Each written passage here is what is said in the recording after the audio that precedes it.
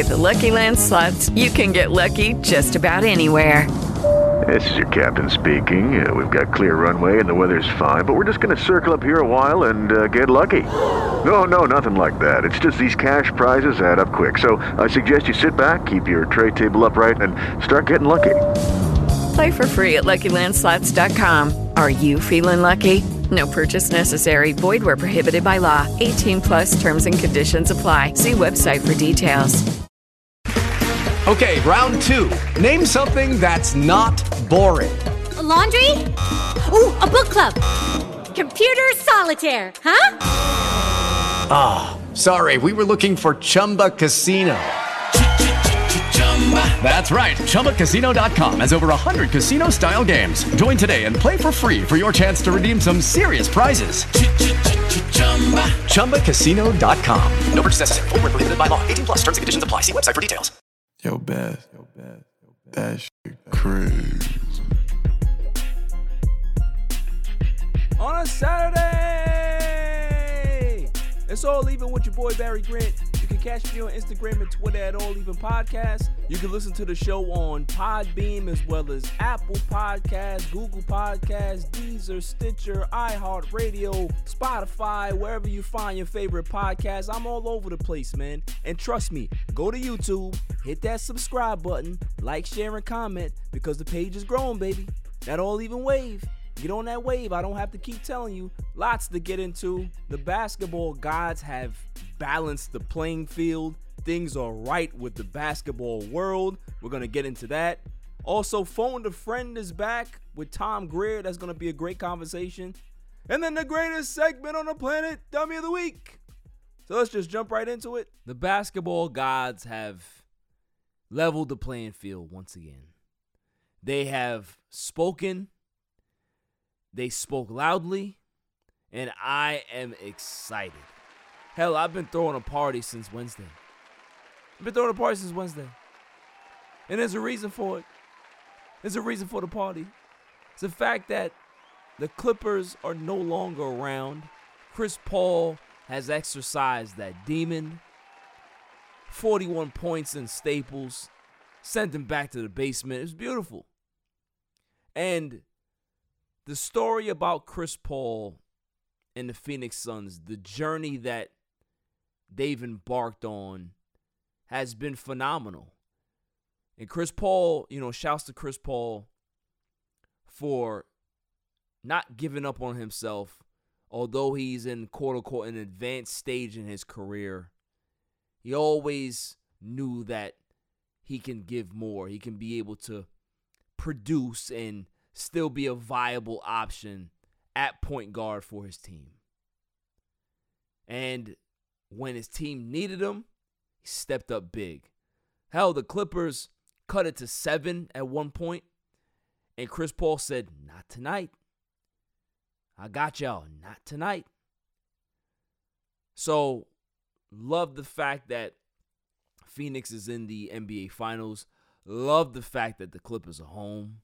You know that. Anybody that listens to this show understands that. Back to the basement. Oh, man. So where do the Clippers go from here? We all know where Phoenix is going. But where do the Clippers go from here? Do the Clippers decide that they are going to, look to resign Kawhi Leonard? Or are they going to look to move somebody to try to see if they can be able to get more pieces? Yeah, those are all questions that they have to answer. Does Kawhi Leonard want to stay here? Because there's a rumor going around that Kawhi wanted to play and the training staff did not allow him to play and he's not happy with the training staff and blah, blah, blah, blah, blah. Isn't this a broken record? Didn't we hear the same thing in San Antonio? Oh, he didn't trust the staff. Doesn't trust the organization now. Now he has to leave. Like, you went to the Clippers in bubble wrap. They then said, okay, we are going to take you in this bubble wrap and we're going to keep you there until you're ready to come out. So they've been doing exactly what Kawhi wanted. in regards to protecting him, keeping him in bubble wrap, protecting his knees or whatever it is. And the minute that he's, I'm good, you expect them to just say, okay, no, they're going to do their jobs. So it's just very, very odd if this is the case. I'm not saying that it's true. I said there's a report, rumors are circling that this may be the case. And if this is the case, that's weak on Kawhi's part, because the Clippers have bent over backwards and then some to appease that guy. So if he decides that the excuse that he's going to use is, the training staff, that's why I want to leave, weak. Now, if he wants to test free agency and see what his market is like and see what other teams want his services, then fine, do that. But I don't want any excuses to be used. In regards to the rest of the roster, hell, I'm interested to see what happens. Like I said, the party continues. Reggie Jackson, he's good as gone. Somebody's going to give him a lot of money. Who else you got? Zubats, is he worth it? You got Marcus Morris making a ton of money. You got Luke Kennard making a ton of money. Is Rondo going to be back? No, I don't see that. Rondo had a lot of DNPs in that conference final. So where do they go? Is Paul George now their guy? Is Waldo George their guy now that he had a pretty decent playoff and, people are saying, his name is definitely Playoff P now. Nah, I'm not doing that. One playoff run is not going to solidify you in my book. It's not the way it works. You got to do this over and over again until it's actually normal for your numbers to look that way. People are like, man, he's doing his thing. Nobody's shocked. People were shocked because you go the other way. Paul George normally goes the other way. So, a lot of question marks for the Clippers going forward. But that loss was fitting. Chris Paul, the ex-Clipper, who actually resurrected this dead franchise, turns them into Lob City. They're the most exciting thing in basketball. They end up not winning much in the playoffs. Didn't get to a conference final, didn't get into a final. Chris Paul was labeled the scapegoat as to why things didn't work out in Los Angeles. Washed up. People, he goes to Houston and nobody cares. But he's showing you right now that he's still big time. Showed you right there in your own building that he can be able to send you home. Send you to bed. Send you back to the basement with the dehumidifiers and the space heaters. Showed you. So that's the mark of a real, legit champ. So shouts to Chris Paul. Shouts to the Phoenix Suns. And shouts to the Clippers too. The fact that you guys, got to a conference final. You're not going to be able to hang that banner and say that we got to a conference final instead of trying to cover up real banners that you see in Staples. So, hey, hang it. Hang it. Be proud of being the runners-up for the Western Conference crown. Be happy.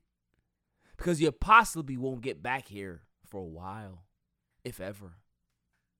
So I'm enjoying it. Hell, like I said, I've been partying since Saturday.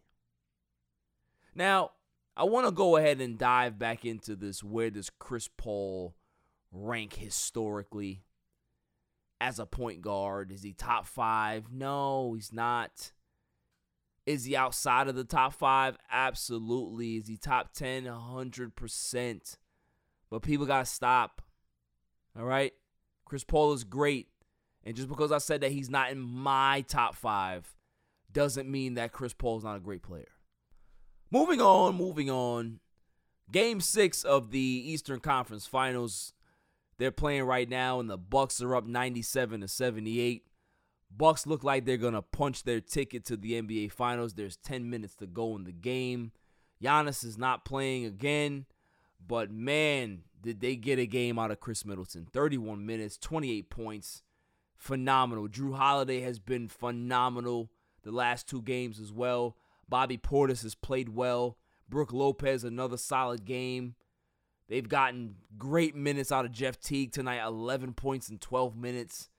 Pat Connaughton stepped up 10 points. So they're getting a lot of production for guys that, weren't giving them production throughout the entirety of the series. So looks like the Bucks are going to the finals. It's 100-82 right now with 8:46 left. Shouts to the Hawks, man. They got this far. They really proved a lot of people wrong. They fought hard. Who knows if Trae Young doesn't get hurt, that maybe this is a series that possibly is flipped or go 7, whatever. But, John Collins, 6 points, 8 rebounds, struggling tonight. Bogdanovich is having a decent game, 17 points, so 6 of 11 shooting. Kevin Huerter, 5 points. Like I said, everybody's struggling. Cam Reddish is having a good game, 5 for 8, 15 points. But Trae Young, kudos to him to be able to play this game on a bum ankle, 27 minutes, 3 of 12 shooting, 8 points. So it looks like one of my predictions are going to go through. Bucks get to the finals. They were my regular season pick for the NBA Finals. They get to the finals. This is a great time for basketball. You got the Phoenix Suns. You got the Milwaukee Bucks in the NBA Finals. It's going to be good, man. It's going to be a really, really good series. Shouts to Giannis. Shouts to Chris Middleton. Shouts to Drew Holiday. Shouts to the bunch. They've really proved their worth here. The last 2 years before this, they were the best team in the East, and all the pressure was on them. And I said from day one, if there's going to be a year that the Bucks get to the finals, it's this year, because everybody's focused on Philly. Everybody's focused on Brooklyn. They can just be able to fix what they got to fix, fly under the radar, and do what they got to do in the playoffs. And they did just that. So, I'm really excited for the Bucks. Either team wins the NBA Finals to me. It really doesn't matter. I'm not rooting against anybody. So I'm looking for a good series. If it's a short series, okay. If it's a long series, okay. I just like the fact that we have 2 teams that have not been to an NBA Final in a very, very long time. Coming up after the break, Phone a Friend with Grindhouse Radio's own Tom Greer. On a Saturday. It's all even. Yo, it's your man DJ G Money from that Flip the Script podcast. You see it? We in the studio right now. Flip, shut up. Yeah. Whoa, listen. Shout out to the All Even podcast. My man Barry Grant Jr. What's up, man? What happened? What you want to say to the people? Shout out somebody else's podcast? Yeah, don't make it the joint. What's up? All Even. All Even podcast. Yo, it ain't even up here, boy. We put this go something. All Even. Yo, oh my God. What's up with you, man? Now that's a shout out. You keeping this? Yeah, keep all that. You want to jump All in the Even camera? podcast, right? Yeah, All Shout out Even. to All Even podcast, right? All Even? That's your man? My man. All right, shout out to All Even podcast. You cool? 100%. He cool. Is he cool? Let me see. Is he cool? G. I shout him out, G.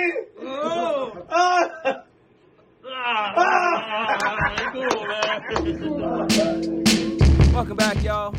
So now let's get to my favorite segment, Phone a Friend. Call him up, call him up, call him up, call him up, call him up, call him up, call him up, call him up, call him up. Competing for a reason, trying to stay undefeated, yeah. Call him up, call him up, call him up, call him up, call him up, call him up, call him up, call him up, call him up. Biggest game of the season, don't lie, we're all leaving, yeah. Who we have on the show today is a very, very well-known guest around Long Island. He's the co-host of an award-winning show called The Grindhouse Radio. Welcome to the show, my man, Tom Greer. Hey, what's going on? Thank you very much for having me. Very much appreciate you. You let me be here. Absolutely, man. Absolutely. Big fan of you guys' show. It's really good, really funny. Thank you. So I definitely want to just give you, the floor to kind of get your social media stuff out there and kind of introduce yourself to the crowd. Oh well, yeah, no. So it's I'm Tom Greer. It's Mr. Greer mostly on the Grindhouse Radio. Yes, sir. You can all my social medias are at it's Mr. Greer. I've pretty much kept it simple. I've been able to get that handle down for the most part. But yeah, no, that's it. It's at it's Mr. Greer. The Grindhouse Radio we're kind of like just basically like a pop culture, current events, celebrity interview based show. We kind of just sit down and BS for 2 hours about what our daily weekly happenings are, some of the pop culture news, current event news topics, and then mostly wrap it up with a new celebrity guest interview every week, which is pretty fun. It's pretty cool because like I came from I don't know if you know them, but I was a really big Opie and Anthony fan when I was a kid. Yeah, I know them. Yep. Yeah, I was a huge fan. I used to listen to them in the car with my mom like all the time. And what I loved about them is they were a show where it wasn't your typical morning show. It wasn't your typical radio show. It was literally just they would sit down and it would be like a group of people just sitting down, hanging out, just having a conversation. And I loved that because it didn't have that rigid radio style. It was very free flowing and just let people be themselves. And I feel like that's what we've been doing with the Grindhouse Radio. Definitely. Me and my other co-host, Kim, we do a Disney podcast, which is called The Magic Kim Tom. That goes out every Monday. And I do another show on the Earplug Podcast Network, which is a sports show called Today with DW, the Sports Edition, where me, my other co-host Herb, and Hank Pelton, we just talk mostly sports every Tuesday from, I think it's 6:30 to 8 or 6:30 to 7:30. Depends on how much we have to talk about that day. Right. I'm always trying to think of new podcasting ideas or new content ideas. That's all all day, every day is all I'm thinking about is new types of shows or things that we can wind up doing. Absolutely, man. Absolutely. I mean, listen, you're a very busy man, and when you love what you do, it never feels like work. That's the way I look at it. So, let's kind of start from, the origin story, like, where you're from and how did you, at what age did you actually like develop this love for, sports and everything else? Well, I'm from Long Island, New York. Live out in West Babylon. So where my love for sports, it's a love-hate, I'd have to tell you, because I like to say my sports fandom started around like 5 because Okay. I feel like when you live in New York, for the most part, you just get like sports is just shoved right in your face because you get the Mets, Yankees, Knicks, Nets, Rangers, Islanders. But I grew up from the jump. I was a Mets fan and I was a Giants fan. In fact, my dad told me that if I grew up a Jets fan or a Yankees fan, he was going to make me live in the treehouse that he built for us outside. I was like, that seems cool, but I like indoor plumbing and I like electricity. So you know what? I'll stay a Mets fan and a Giants fan. And maybe, just maybe, he wasn't kidding. No, exactly. He may not have been kidding, but funny enough, my dad's a Ranger fan. He doesn't really watch a lot of hockey, but my uncles had season tickets to the Islanders for years, and he used to take me all the time. So I just fell in love with the Islanders, and it's been real trying, I'd have to say, because growing up a Mets fan and an Islanders fan, I really don't know much success. Like the Islanders have been good for the past like 3 years. The Mets are the Mets, and the only team that I have that's given me any semblance of success is the Giants. Right. So my sports fandom started pretty early, and I have to say that it affects me a lot more than it should. I am one of those people that, like, if my team loses, it ruins my day. Giants games, if they lose on Sunday, it used to, it's gotten better, but it used to just ruin my week. Like, it would just be like, this is brutal. Well, listen, that's something that me and you have in common because, I'm a Mets fan. Mm-hmm. I am an Islanders fan. Hell yeah. Grew up I didn't support any of the local basketball teams because I grew up a Lakers fan. My mom was a Laker fan from jump. She told me, listen, it's either Magic Johnson or nothing in this household. So, okay. I never had an affinity for Jordan or anything like that, but, grew up loving all these other teams. Like I said, you said it best in regards to like the Mets and the Islanders. Like, we're natural sufferers. We don't know success. We don't know what it feels like. And, just a couple of days ago, I don't even know how long it was, the Game 7 loss. Tom, that was one of the most brutal losses I've ever had to experience. Like, I'd rather get blown out by 8-0, but to lose 1-0 on a shorthanded goal, on the road to the best team in hockey, that hurts. Well, no, what hurts even more is the fact that the I don't know if you've been catching up. I don't know. I haven't been watching a lot of the finals just because of how upset I was about that Game 7 loss.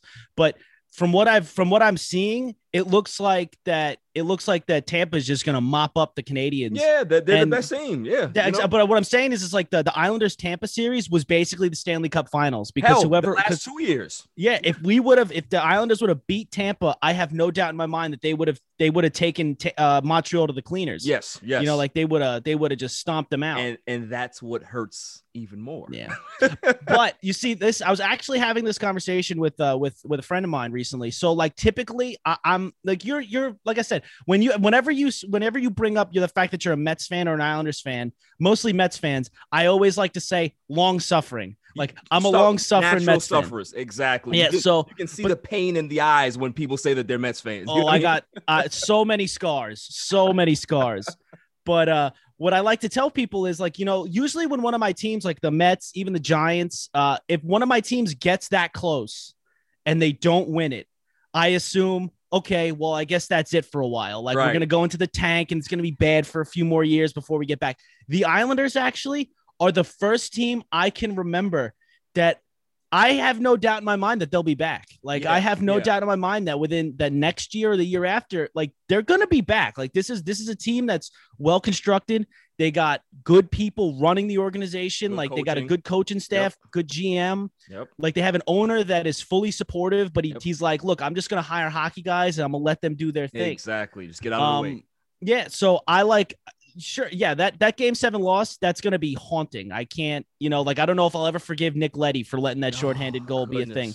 Haunts my dreams. It's brutal, but I was actually, it was funny. I was out with my girlfriend out in, I don't know if you know Croxley's in Farmingdale. Yeah. I was out there with my girlfriend and I was meeting a bunch of her friends. And this is the first time I was meeting a lot of her friends. And I was like, I just want to let you know, they're probably going to think I'm a lunatic because we're all going to be having a conversation and everything. And I'm going to be glued to the TV watching Game 7. Like, we picked the wrong time for me to meet a lot of your friends for the first time. Exactly. It's a bad day. I'm sorry. I'm just going to apologize in advance. I'm sorry. Yeah, exactly. I can't look away. You know what I mean? But yeah, it's Game 7. I agree with you. The thing is like you said, like the organization, the foundation that they've built over these last 3-4 years, it's very, very sturdy. It's stable. It's the best it's been in more than a decade. Yeah. So, you know, it looks good. Plus, we're opening the new arena. And who knows, when you have that new arena money, can anybody say Ovechkin? Free agency? Well, the only problem I know that right now, I know that they're over the cap, like way over the cap, where they're going to have to dump some salary. I hope, crossing my fingers, that Seattle takes one of these guys that is making a lot of money. And I know that they've been linked to Phil Kessel. Maybe a trade for Phil Kessel might be a thing. And I know that I saw that Vladimir Tarasenko of the Blues, we're on his no trade list. I mean, we're one of the teams that he will be willing to waive the no trade clause for. That's good. So that's very good. I'm all about, like, they need, that's the one thing that they've needed. Like, the team is very stout defensively. They have good players. Like, they've really good, that they need that other scorer on the wing. They don't have that. They haven't had that for the past couple of years. And it's been killing them because they just don't score enough goals. They'll lock teams down. They will keep teams from scoring, but they will not score enough goals themselves. And it's really been killing them. No, I agree. You know, we go on these long droughts where we don't score, and it's frustrating, man. Like, the defense, it puts so much pressure on your defense when you can't score, when you can't get shots on goal, like stuff like that. So, you know, I'm very confident in what they're doing. I have all the confidence in the world in the front office. And I've said over the last few years that the greatest gift that John Tavares gave us was leaving. I have to thank him. You didn't think about it. because none of this would be possible if you were staying here. Yeah, you didn't really think about it. Like at first, I remember the when that happened. I think I literally walked up into my room, grabbed my John Tavares jersey, and drove it to the Salvation Army. And it was funny because there was a guy like loading the Salvation Army truck with all the stuff from the bins. Just take it. And I just walked up and like, please take this. I don't want this anymore. I'm never gonna wear this again. But yeah, when you think about it, like he did it, like John Tavares, as much of a great player as he was, and as many good memories as you can think that you had with him as an Islanders fan, him leaving was a blessing in disguise because it let the team. I feel like other than Barry Trotz being the best coach the Islanders have ever had since Al Arbor, absolutely. It brought the team together. Like it brought a team that everybody just kept saying would live and die by John Tavares. It let the team say, yeah, he's a good player, but we don't need him. Like we're a very good group. We're a stout group, a sound group, and we're going to make this a winner. And the last 3 years, that's all they've done. Since Barry Trotz stepped in the door, all they've been is a sound offensive and defensive minded team that know how to win games. It may not be high scoring, but they know how to win games and they know how to lock teams down. Right. And it's been amazing to see. I agree, man. I agree. You know, they really galvanized around each other in the organization when that happened. Like, you know, that there's not a lot of times where you see a franchise do that. Like normally it goes the other way where the franchise will go down in the tank. But they really said, you know what?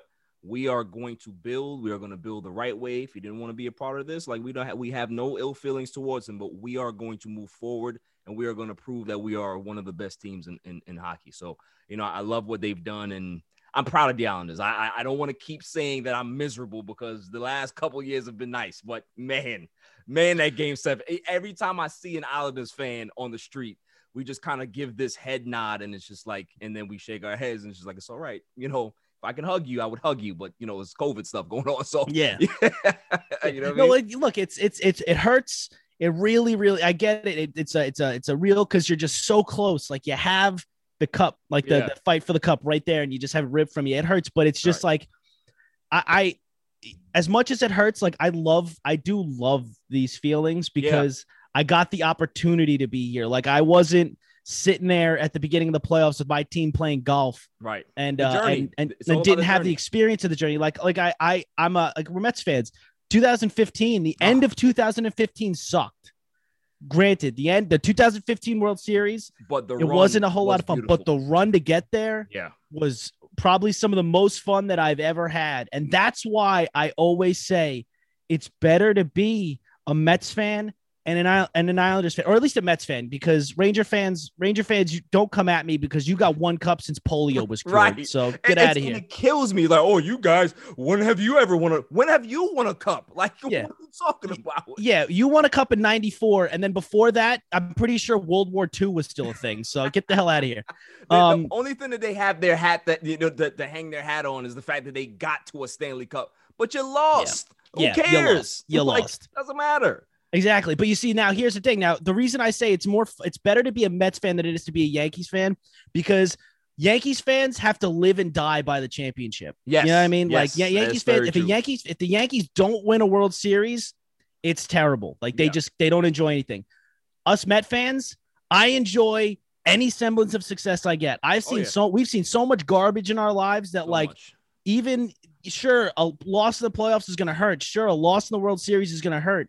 But at the very least, I'm going to enjoy the whole run. I'm going to be a nervous wreck. I'm going to be losing my mind. My stomach's going to be in knots, but I'm going to enjoy the tension of the run to a championship rather than saying, oh, this season was a failure because we lost in the championship. I mean, we lost in the playoffs. No, I agree with you, man. I agree with you. You know, that year, 2015, I think I might have been to 80 plus games, including, you know, I went to some World Series games that year. So it was a great experience. Like, you know, I saw one team in the World Series, we lost, but the feeling that the energy that building had that entire year was just, it was special. So Citi Field's one of the best arenas I've ever been in. Citi Field's one of the best stadiums I've ever set foot in. Absolutely, man. So, you know, it was amazing, but I definitely agree with you. So let's kind of go a little backwards now.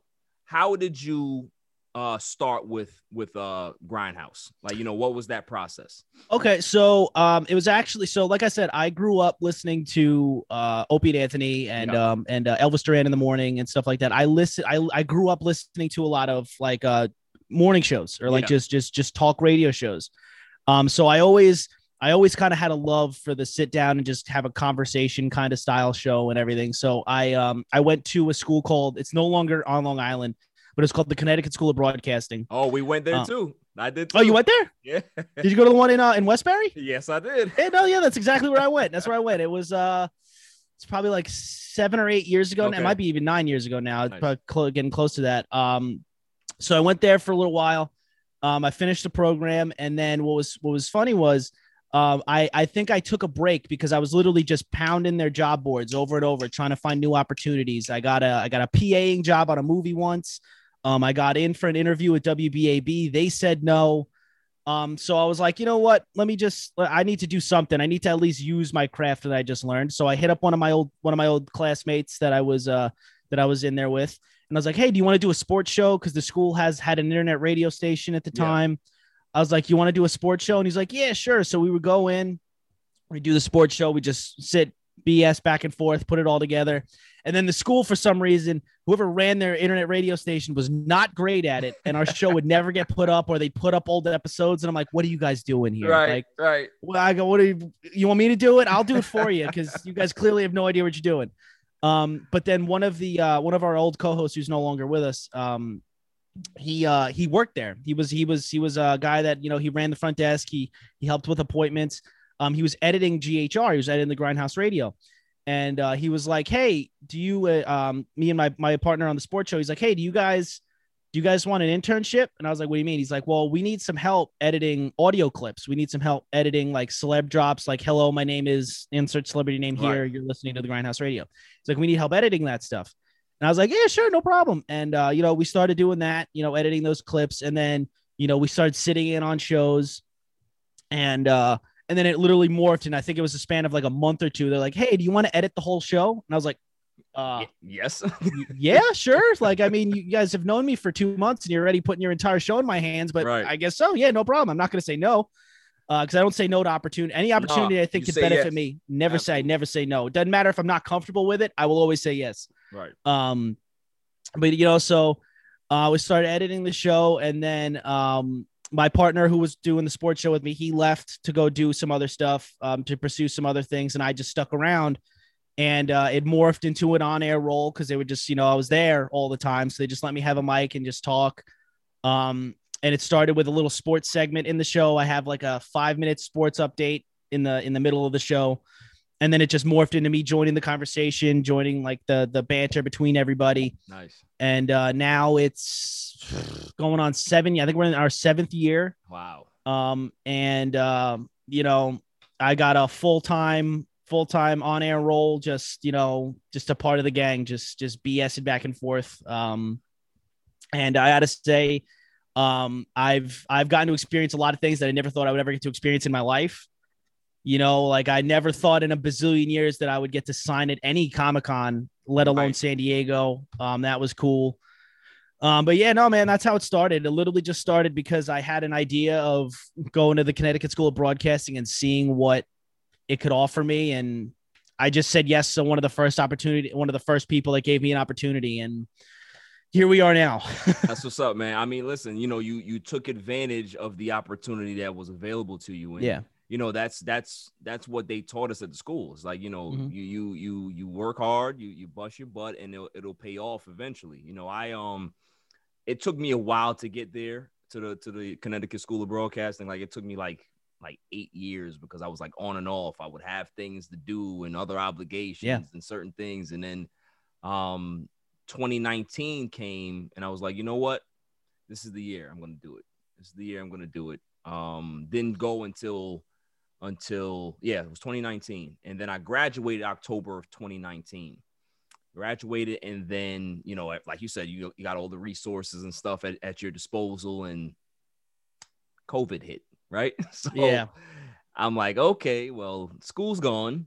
All the resources are gone. What the hell am I going to do? So I was like, I'm not going to sit down on my couch. So started my podcast, and, I'm approaching a year, and congratulations. Thank you. And it's been great, man. I love the journey. So, just like you on a smaller scale, like, I appreciate the journey and the stuff that I've learned and all that stuff. And you guys are, you're winning awards on the island. Like, it's a really, really amazing what you guys are doing over there. Absolutely. Hey man, like I said, it didn't all start right away, this is like a lot of that stuff that we had done, like it came after 3, 4, 5 years doing the show, so like that's all it takes. Like that's what I love about, like, we used to before the pandemic, we used to travel Long Island and just go to different libraries. Yeah. And we would hold podcasting events. It'd be podcasting 101. So literally we would have a PowerPoint presentation. We'd get up on stage or get up in front of a classroom full of people at a library,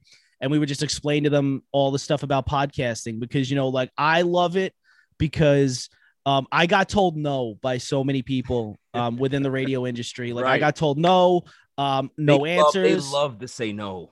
Oh, they do. They love to not even answer you. Yeah, the only way you're getting a job in radio in New York is if you know somebody, or you go out of state and come back. And I was like, you know what? I really don't necessarily want to do that right now.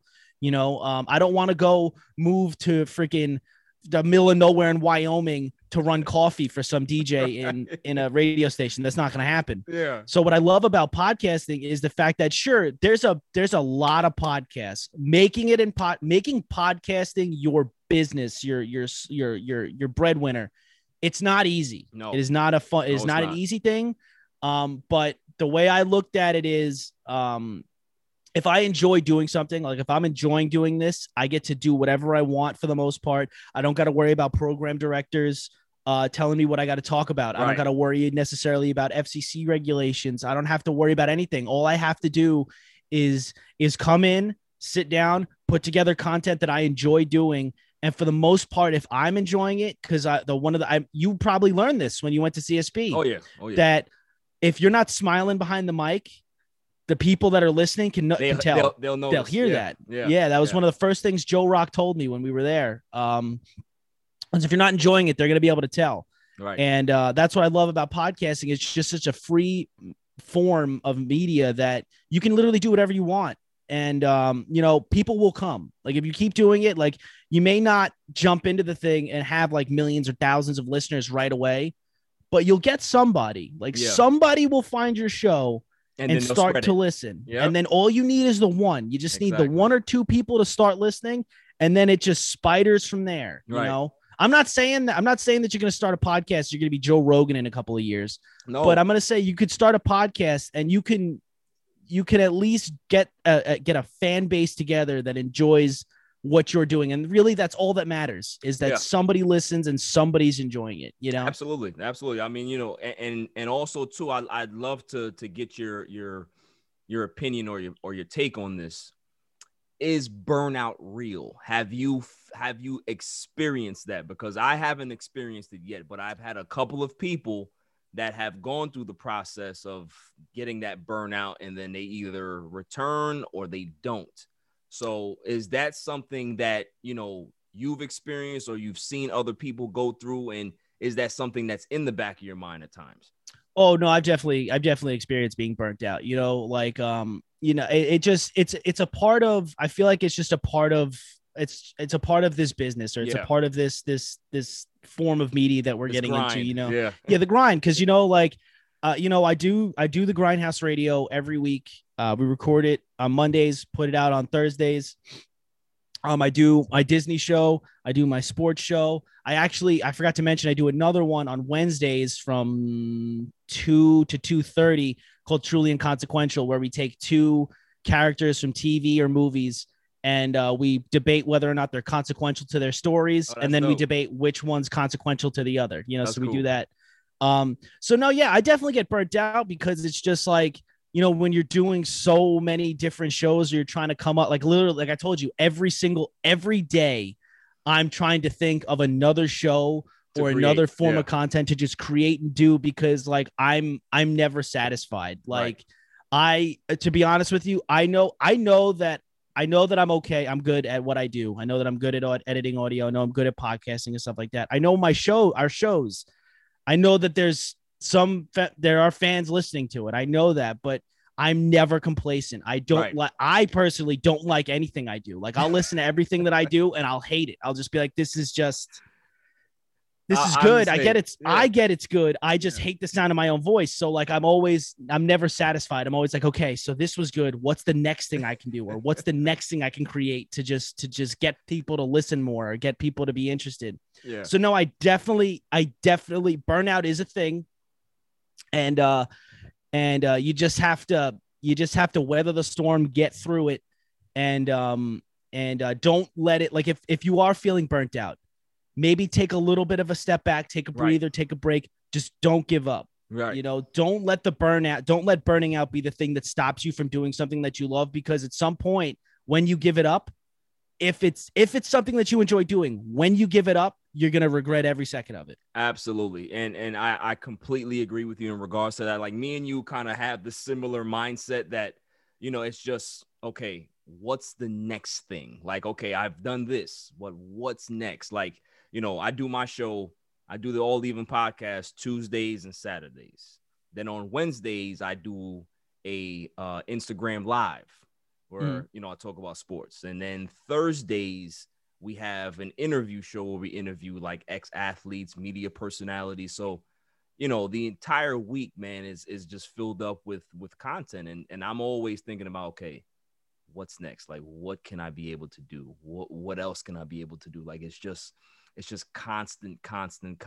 And I love it. Like, it's not something that is just like, oh my goodness, like, here we go. Like, I gotta wake up and do this, or I gotta do this live at 8:00. Like, no, I'm just like, all right, I'm ready to roll. Like, you know what I mean? Like, let's do this, because, it's something that I've always wanted to do. I've always ran my mouth about sports to my friends, to my mom, to anybody who will listen. And they're just like, okay, just put a mic in front of your face and get out of my way. Just get out of my face. You know what I mean? So, the fact that I'm able to do this, it's so rewarding on so many levels, man. Like, if you would have told me a year or two ago that I'd be speaking to, ex-athletes, guys like, Josh Powell from the Lakers, 49er Hall of Famers, I've spoken to so many different people, and I'm like truly grateful for the experience, man. Like, it's crazy. It's crazy. You never know where something like this is going to take you. You never know who it's going to connect you with, who it's going to put you in front of. Yeah.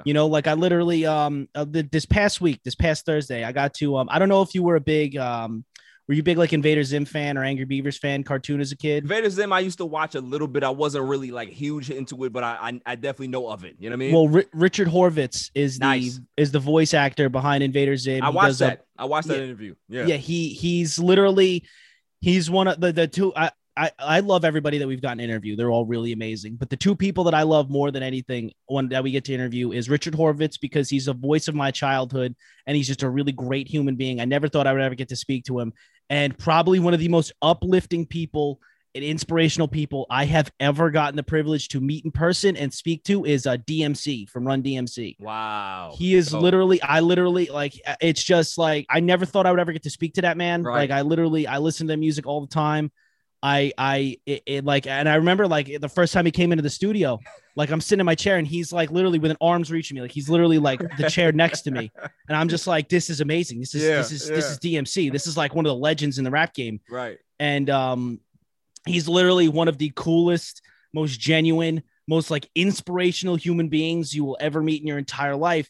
And it's just one of those things that when you sit back, you're like, wow, man, like a few years ago, I never would have dreamed it. I never would have thought that this would even happen. I never would have thought that I'd be in this position, like doing this, like, again, I'm not going to sit here and tell you that, I don't measure my success based on the dollars and cents that I'm bringing in. Yes, exactly. A lot of money is a thing. Like you need that to survive. You need that to pay your rent, pay your bills. I get that. But, I measure my success on if I'm enjoying doing it, if people enjoy what I'm doing and the people that I get to meet along the way. And it's amazing the amount of times I've been able to sit back and just be like, wow, I can't believe this just happened. I can't believe I just got done with an interview with one of the greatest, people in entertainment, music, period. It's an unreal it really is an unreal feeling. Nah, listen, I'm with you because I felt like that when I interviewed recently Jerry Blevins. And I'm like, that's awesome. I used to root for Jerry Blevins on my TV, and he's in front of me, and we're speaking about his career, and we're having a back and forth. That was one of my favorite interviews. Like, you know, if you ever have time, like, you know, go on my YouTube channel page and look at all these live exclusive interviews. We got some good ones there, and the most fulfilling or rewarding part of that was the end of it when he told me, he said, "Look, man, so you got a good show. Like, you know, I'm not just telling you that. Like, you know, you really have a good show." And to hear somebody that was a professional athlete and he's on your show and he's telling you that you're good, that's cool. You know what I mean? It's good, yeah. Like that's cool. Like I don't need any money. Like it's just the fact that Jerry Blevins said I was all right. You know what I mean? Like that's cool for me. That's cool. That's the validation that you need, is the people that you look up to, or the people that you enjoy, that the people that you were amazed that decide to come onto your show, when they go out of their way to just say, "Hey, this was a great time. This show's amazing." Like, those are the things that that'll always stick with you for the rest of your times doing this. Those are the messages that are always going to stick with you. And that's amazing. Jerry Blevins is the man. Jerry, he is so funny. So funny, man. Oh yeah. He's a great interview. If you ever get him on, like, he's retired now, he has nothing to do. So you can definitely be able to reach out to him and he'll probably say, "Oh yeah, I'll definitely come on." But, like, you know, shouts to Jerry Blevins. That's my guy, man. Really, really funny guy. Really inspirational as well. And the other one, like, it was when my mom said that you're good, right? Like, you know, your mother will always tell you, "Oh, you know, I'm always supportive." But she was like, "Really? I watch ABC Channel 7 all the time, every day. And when you interviewed Ryan Field, I was like, my son interviewed that guy." You know what I mean? It's like, she's like, "Yo, he was talking to my son." Like, that's cool. You know what I mean? So it's like the journey of this, like, it's just amazing. Just like you said, the doors that it opens, the experiences that you've taken from it, that you've had, that you will continue to have. You know, it's just, it's amazing, man. I love every part of this. You know what I mean? Yeah, no, I'm totally with you. You know, like like I said, it becomes a little taxing sometimes when you're just trying to think of new stuff to do, and everything. But it's fun. Like I try not to get, like, I try to just always bring myself, whenever, if I'm ever struggling or like I'm ever burnt out, like we were talking about before.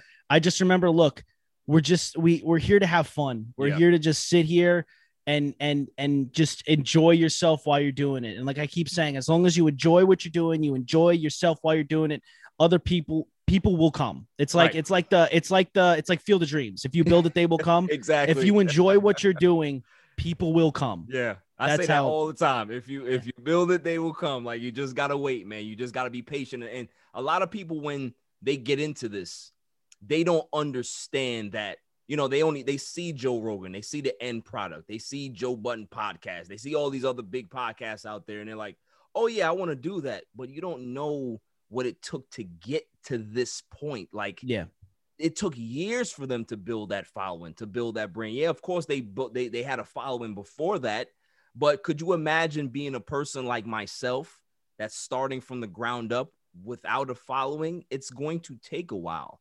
And if you don't understand that going in, you're in the wrong business. I mean, like, it helped Joe Rogan a whole bunch that he was a successful stand-up comedian. He did Fear Factor. He was a part of the UFC. So yeah, he had platform. Like podcasting isn't necessarily what got him to where he is. He started the podcast and that blew up because it still took him a while. It still took him a while. A lot of people look at Call Her Daddy, the podcast that used to be with Barstool. And she just got 60 mil. Yeah, 60 million to be a Spotify exclusive. Like, people look at that and then they get discouraged. It's like, don't be discouraged. Like, those people got there because they started. They did something, and then it got them to where they were going to be. I'm not going to say that. I'm never going to tell somebody, "Look, you're going to start a podcast and you're going to be the next $60 million podcast." I'll never tell you that, because that's just a damn lie. Like, that's probably not going to, look, in all honesty, it's probably not going to happen. Probably not going to happen. Yeah. But that doesn't mean that you can't be successful. That doesn't mean you can't get to interview really awesome people. It doesn't mean you can't make money. Like, it really doesn't mean you can't make money. You know, I'm living proof to tell you that podcasting can make you money. Right. You know, like I'm not saying that I'm rolling around in a mansion or I'm rolling around in nice cars and stuff But like you're that. making money, yeah. But has my podcast allowed me to travel to places that I've never been otherwise? Right. Absolutely. I'd never been to California. Never been on the West Coast once. I was in Vegas for my 21st birthday way before any of this. Yeah. The furthest west I ever traveled. But the Grindhouse Radio, we were successful enough. They invited us to come out to San Diego Comic-Con. That paid for me to go out there. I personally did not pay a dime, you know? So, you know, like podcasting can be a financial resource for you. But again, you just have to get into podcasting because it's something that you enjoy doing. You just love sitting behind your microphone and BSing for a little while, and the success will come. The people will come. Yeah, absolutely, man. I enjoy being obnoxious behind this mic because it just makes me, I can be myself. You know, I can just be myself and be obnoxious and say what I want. And people are like, you're nuts. And I'm saying, thank you. Like that's a compliment in the podcast world. You called me nuts. I'll take that. That's fine. Yeah. Hell yeah. Exactly. It's like you called me nuts. The only reason you think I'm nuts is because you were listening. So thank you. I appreciate it. Exactly. Now, what movies are you into, Tom? Like what type of like genre wise? Like you a comedy guy, you a sci-fi guy, action? I like most things that aren't horror movies. I don't like horror movies. Really? I'm not a huge horror movie guy. I'm one of those people that I don't like to pay to get scared. So like even during Halloween, I don't do haunted houses and all that stuff. Yeah. You know, like I don't do haunted houses because I'm too afraid that like I'm gonna just jolt and like punch someone in the face because they jumped out at me. But no, so I like comedies. I'm a big fan of anything that Marvel puts out. I have to say, I mentioned I do a Disney podcast. I love, for the most part, anything that is a Disney movie, Disney, Pixar, love all that stuff. But I'd say anything but horror. Remakes? Did you like the remakes of the Lion King and all that stuff? Not really. You see, the problem with the Lion King, I didn't actually watch the remake of the Lion King. Really? Yet. No, I didn't. Because the problem with me is I saw enough of the clips of it, and I was just like, I heard a lot of the things where it's like, you know, they're obviously not real animals. Right. So, but they went after the real animal style. Yes. And they said that it's really hard for the animals to convey the same emotions that the cartoon ones did in the original. So you'll lose a little bit of it in translation. You know what I mean? It doesn't have the same warm feel as the original did. You know what? I can agree with that a bit, but it wasn't even that for me, Tom. It was more the script. It was more really? the dialogue and the monologues. It just didn't hit. Like the facials or whatever is fine, but this everything was just different about how they portrayed the characters in the movie. That was the part that I didn't like. You know what I mean? Like Jungle Book was good. The remake, I like that one. But that was good. Else was just like yeah. My problem is like I don't like when they I know the reason they're rehashing a lot of these movies because you know the IPs are up and they gotta basically keep them and stuff. I get that, but you know, I don't like when like there's no Lion King was gold. It was an amazing movie. Gold. So like when you're trying to redo it or trying to do something like different, you're just never gonna capture that same magic.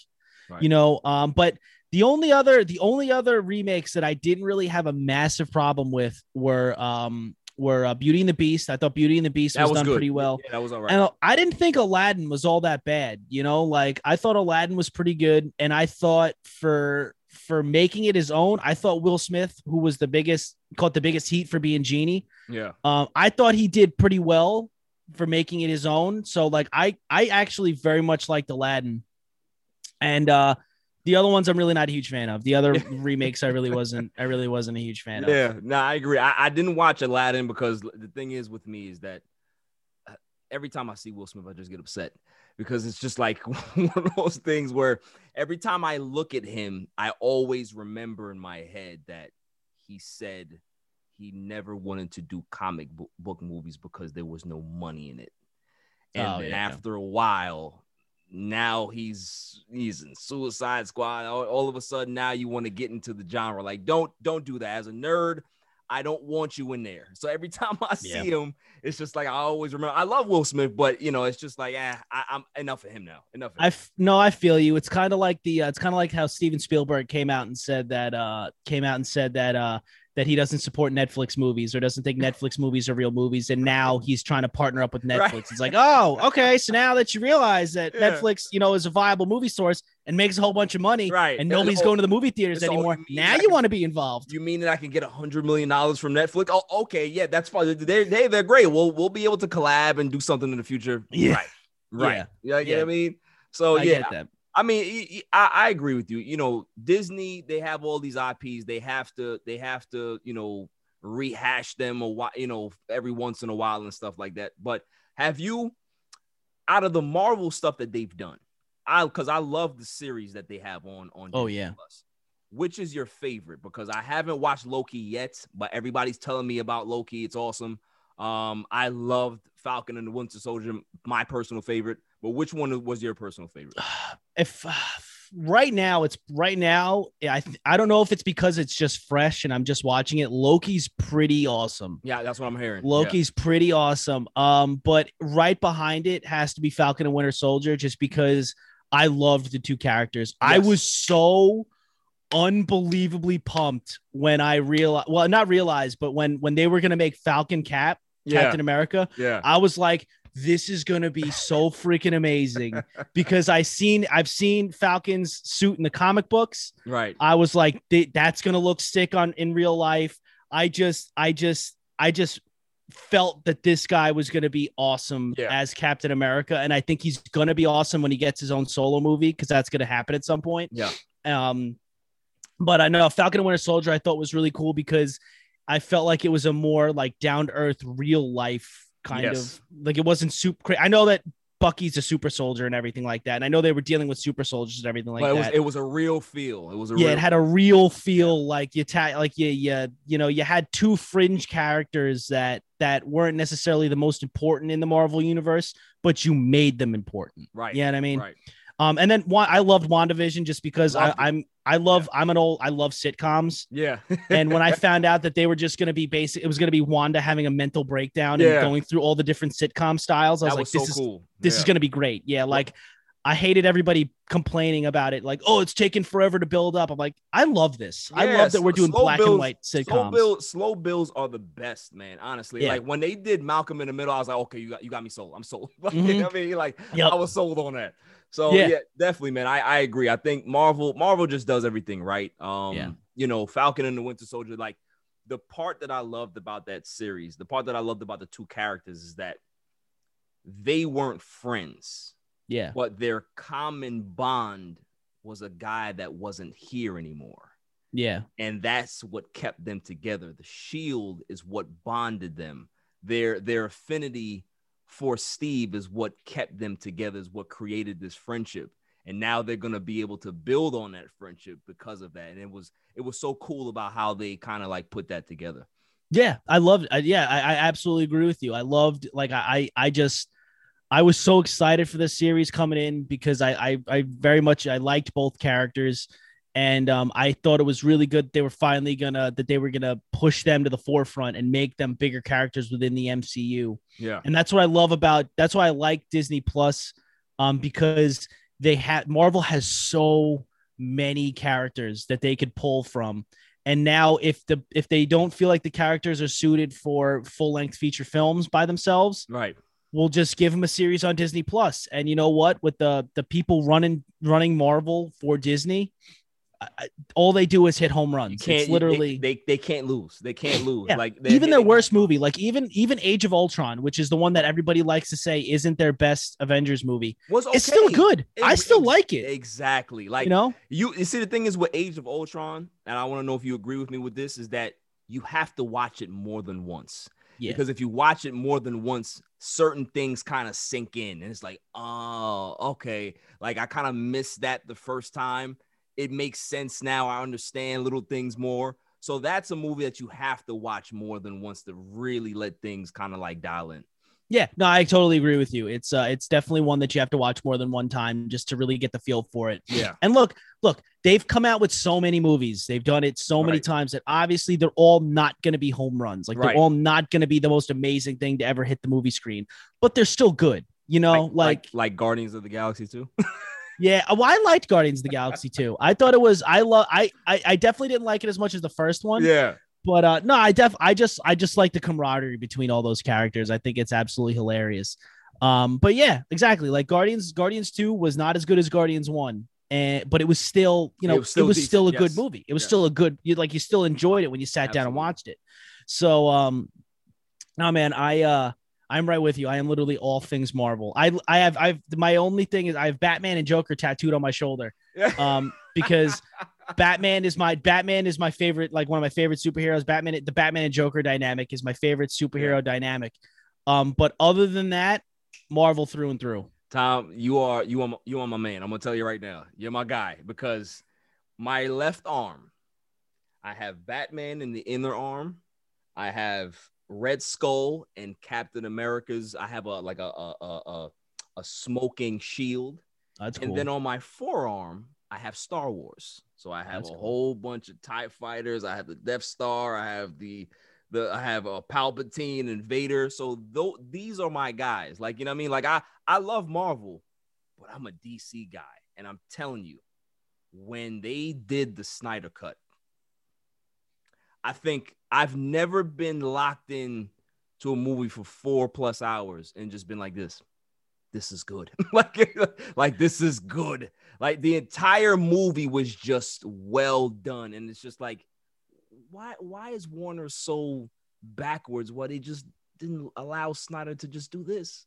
Just do this instead of the crap that they put out. You know what I mean? Well, I think what happened was, I'm pretty sure something happened with his family. Like I think he had a passing in his family. I don't remember, like, if anybody's listening, you could at me if you want and just roast me if I'm not getting this right. But I'm pretty sure there was something serious that happened within his family and he had to step away from the project. And then that's when the cuts started happening. Yeah. Because he wasn't there to finish it. But I didn't actually watch the Snyder Cut because I've been told that I have to. My only problem is like, I got so jaded about the Justice League. Yes. When they announced the Justice League, to be honest with you, I did not have high hopes because I'm like, Marvel took 10 years to build to the Avengers. Yes. DC was like, okay, Batman versus Superman, Justice League. Like we had two movies and that we had one movie and then bam, it was Justice League. So and that's the problem with Warner is that, you know, like people don't realize that Marvel failed. Like, do you remember the Incredible Hulk with Eric Bana? That was awful. And that was like, okay, this is bad. We need to reset and we really need to like dig up everything, start from scratch, get some good people in here, get some great writers in here. And we need to really take our time with this because we can't afford to mess up again on a colossal, like on a big scale, because if we do, there's not going to be any Marvel universe. So they had to take their time. DC, on the other hand, is like, yeah, we want to be that. Like, no, just take your time. If they would have went at their own pace and just made movies, built up their characters, had good character arcs and all this stuff, then people would be invested. I completely 1,000% agree with you. I'm one of probably the few out there that loved Dawn of Justice. I love that movie, but I never thought that they would rush a Justice League that quickly. It was just like, just let this kind of, let this build a little bit, man. Yeah. And when it came out, I expected it. And plus all the backstage stuff in regards to Affleck and, him stepping away from being Batman and all this stuff. And they're going with another direction and all this. It was just like, oh my God, like it's already falling apart before it even starts. And but the Snyder Cut, I'm telling you right now, Sam, like I was jaded just like you, but I had to watch it and I said, you know what? You're forgiven. I'll probably do. And also what kills me is that it's not canon. Like Right. it's not like no matter what happens in the Snyder Cut, I was always like, but it's not canon. Like even if I watch all this 4-hour movie, it's not going to mean anything going forward. None of Right. this matters anymore. None of this you know? matters. Right. But what's weird is I wonder what they're. I do always wonder what they're doing because we're still getting a Flash movie with the Flash from Justice League. Right. We're still getting another Aquaman movie with the Aquaman from Justice League with Yes. what's his name? Oh my God, Jason Momoa. Yeah, Jason Momoa. Yeah. But we're getting a new Batman. We're getting Keaton's coming back as Batman for the Flash movie. For Flashpoint, right. And then we're getting a new Batman in Pattinson. And I How you just feel like about actually, surprisingly enough, I'm willing to give it a chance. And the reason I'm willing to give it a chance is, and this is my argument for everybody that likes to hate on me with Right. with this take. Everybody hated the idea of Heath Ledger playing the Joker. Everybody hated it when that first got announced. Nobody was a fan. I'll do you one better, and then you can go ahead. Yeah. People hated Michael Keaton. He's the best Batman. He was a comedy guy, and when he was announced, there was backlash like you never imagined. Yeah. And now people are like, "Oh, that's the guy." So yeah, go ahead, man. I just wanted to like put that. No, you're right though. Yeah. See, like people don't always like it might not look like the best casting. Yeah. It might not look like the best situation, but it very well could be. And look, I don't really. Only thing I know Robert Pattinson from is when my girlfriend back in high school Twilight movies. Like that's the only thing I know him from. I didn't watch him in. I didn't watch any of his other movies. I don't remember him in the Harry Potter movies. Nope. You know, so I understand that he's got a big hill to climb, but I'm willing to give him a try because the movie itself sounds really cool. Like it sounds like they're doing the early years of Batman. He's just going to be super Detective Comics like. I know the Riddler's going to be like a real freaking serial killer almost. Like it's going to have a really old school noir style movie. Right. I'm with that. I think that sounds so cool. I'm not going to go out here and on a limb and say Robert Pattinson, here comes the best Batman. Right. Not going to do that. But I'm going to give it a chance. I'm definitely going to give it a chance. Yeah, listen, man. As long as he doesn't talk like this. As long as he doesn't talk like he smokes like 13 packs of cigarettes a day, I'm good. What was with that? Like his voice got weirder after every movie. It just got deeper and weird. I'm just like, what are you doing? I get into an argument with my friend all the time over this. My buddy's like, he's supposed to change his voice because he's not supposed to sound like Bruce Wayne. I actually like the voice. I'm like, I get it, but guess what? Batman is a billionaire. Why doesn't he just put a voice changer in the cowl like Ben Affleck's Batman Exactly. did? Does he have to sound like he's got emphysema? Like why? Why? I'm telling you, man, I completely agree. But going back to the Pattinson thing, like I when the news broke, I was just like, all right, Twilight guy, he doesn't look the part. Yeah. He's a smaller guy. I'm like, well, what are they gonna do with this? So I was very, very like put out about it. Then I saw the trailer, the teaser. I was just like, okay, I still hate it, but I think it's gonna be good. So this is my take. I'm going to give it a chance. I'm not a huge Pattinson supporter, but I feel that this is going to probably be the best Batman movie we've ever seen because they're putting so much resources and there's a lot of great actors and actresses in this movie that it's going to be really, really good. So whether you feel however you feel about Pattinson, the movie itself is going to grab you and say, that's probably the best Batman movie I've ever seen. I can agree with that. I can absolutely agree with that because I don't know. I feel like of all the DC movies that we've seen over the years, they've always, for the most part, nailed Batman. Yes. You know what I mean? Other than the Clooney stuff. Other than I always just forget that even existed because that was terrible. That was a terrible movie. But other than that, other than Clooney, I feel like they always nail a Batman movie. So I'm pretty confident that they'll figure it out with Robert Pattinson. Yeah. And the only other two people that I was hoping they were going to cast, I thought Josh Brolin would have been a really good Batman. Not bad. And Jake Gyllenhaal. I thought Jake Gyllenhaal might have been a really good Batman. I like that Jake Gyllenhaal. I like that casting, but if they weren't going to go with a younger Batman, if they were going to go back to the older Batman, I would have liked the guy like John Hamm. Yeah, him too. John Hamm, I think would have been I cool. thought that he would have been an amazing Batman for some reason. He just has the look. You know what I mean? Yeah, he does. He definitely has the Bruce Wayne look down, nailed, like easy. But no, and it's, so yeah, I love, like I said, I love my Batman. I literally defend Batman to the death. He's my favorite superhero. Here's a question for you. Yeah. Who's your favorite Batman? Oh, like of the actors? Of the actors. Okay, well, and if I need you to rank them in order. All right. So now does it have to be live action? Well, if you're gonna go with the animated series, I mean, listen, that's the guy.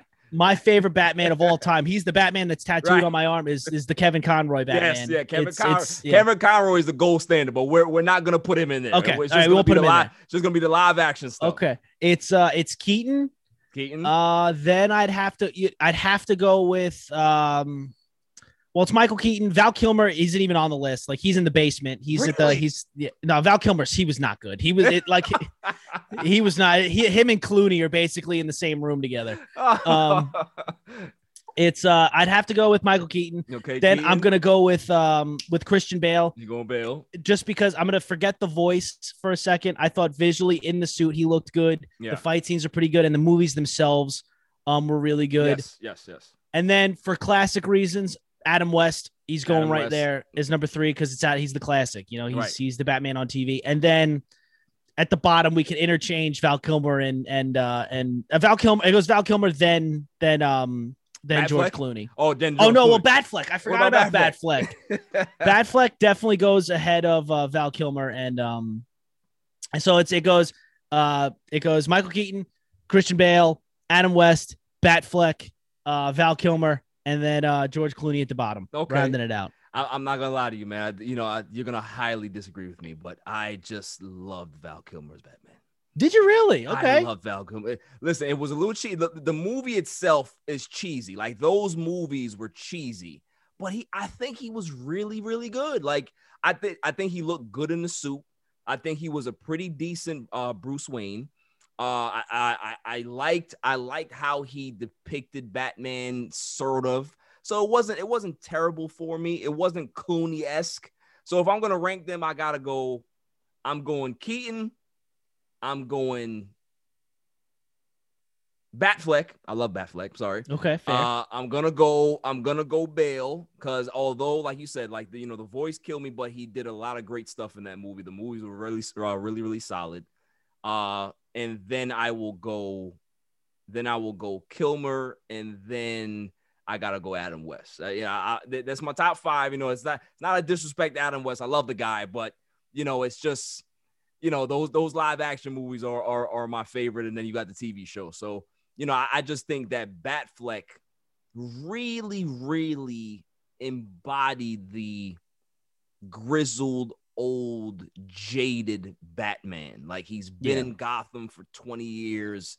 He doesn't trust anybody. He's just so surly and so over it that, he really embodied that. So people don't give it its fair due, but I think over time, those movies are going to be like, you know what?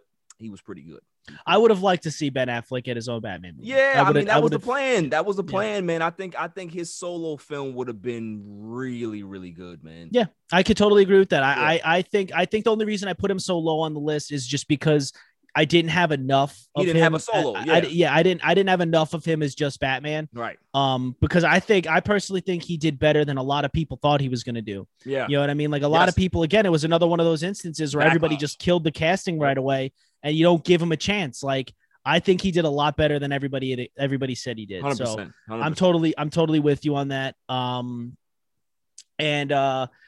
Yeah, no, dude, I can't hate that list. Adam West, I always put Adam West at the I just put him there for respect. Yeah, I exactly. like a darker Batman more than the funny, quirky Batman. I like the brooding, dark Batman. And I think also one of the beefs I have with Val Kilmer's Batman is I just personally feel like that Batman should have been Keaton. Keaton should have just continued because that was another Tim Burton movie. I believe, Yeah, it was right? a Tim Burton movie. Exactly. Yeah. Yep. Keaton should have just stayed with Tim Burton and just continued the series. You know what I mean? I agree. I definitely agree. So it's definitely good to see Keaton come back in Flashpoint because I'm telling you, once you see the Snyder Cut, that bad taste that how they depicted Batman in that movie will completely get washed away.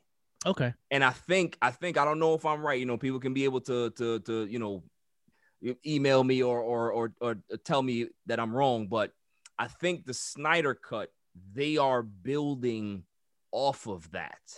Like they're building an entire universe based on, so that Flashpoint movie is going to have some semblance of that Snyder Cut, and then they're just gonna go from there. So they're reigniting everything now. I hope so on that Snyder Cut because it was so successful. It got such great reviews that people want to see more.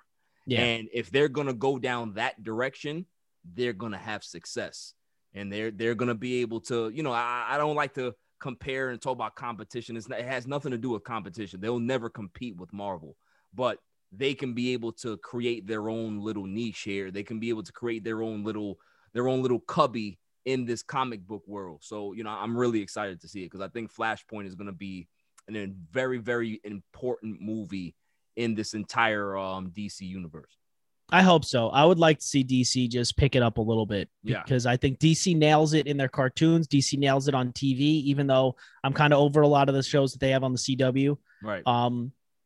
So I would just like to see them finally nail it on the movie screen. Like I'd love to see them be able to figure it out and put a good universe or a good string of movies together. Like don't just like I love Batman. Yeah. Don't just live and die by your next Batman movie. Like I would like to see more characters get their shine. I'm totally disappointed with what they did with the Wonder Woman movie. Like the second Wonder Woman but was not as good as the first one. Did you hear the I can't remember the director.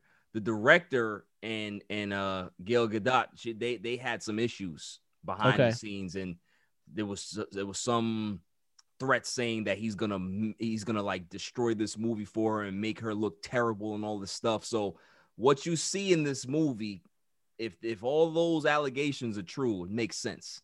It really, really makes sense. Yeah. Because, you know, it was not as good. It definitely wasn't as good as the first one. They definitely did her wrong. So Warner is definitely they've cleaned house. They're trying to clean up their house. So I'm excited for them, man. Now, are you a big Star Wars guy?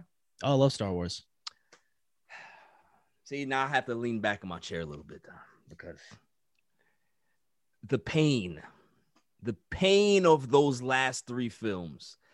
Can you please explain to me what happened? I think it was, you know, it's really hard, you know, because I personally look, I get that they weren't as amazing as the original trilogy. Right. I get that totally. The problem I have is I think it's very hard to get as good as the original trilogy. You know what I mean? Like, I think the good part about all of these other Star Wars properties that are coming out, like The Mandalorian, which is very good. I still haven't watched it yet. Oh, you haven't watched a single episode yet? Nada. Oh, it's amazing, dude. It's amazing. It's all offshoot stories. Like, that's what I love. It's offshoot stories of either the original story or a new story. You know what I mean? Yeah. And I think they tried to mimic the original trilogy with new stories, and it just didn't hit. You know, like they tried to redo A New Hope with Rey. Yes. And it didn't hit the same way the original A New Hope did. Like, they just basically tried to reskin the original trilogy rather than do new, well-developed stories. And I think that was kind of their problem, because all of the movies, like they hold some real similarities to the original trilogy. Like, there are times where you're watching and it's like, did I just watch the first movie again? Did I just watch A New Hope? Like, what happened? But I don't know if you saw this, because Jon Favreau, who's been working with the Mandalorian, he's been on for a lot of these new Star Wars properties, is joining the whole main team for Lucasfilms and Disney. Yes. Word on the grapevine, or what I'm hearing, is they're gonna basically scrap that whole trilogy, that they're basically going to just restart the whole thing. Yeah. Listen, if they do that, I'm all for it, because I didn't hate Rey. I didn't hate her character. The problem that I had was the confusion that they caused, because Finn, to me, looked like he was the guy. Yeah. That's where it felt like it was going after the first film, right?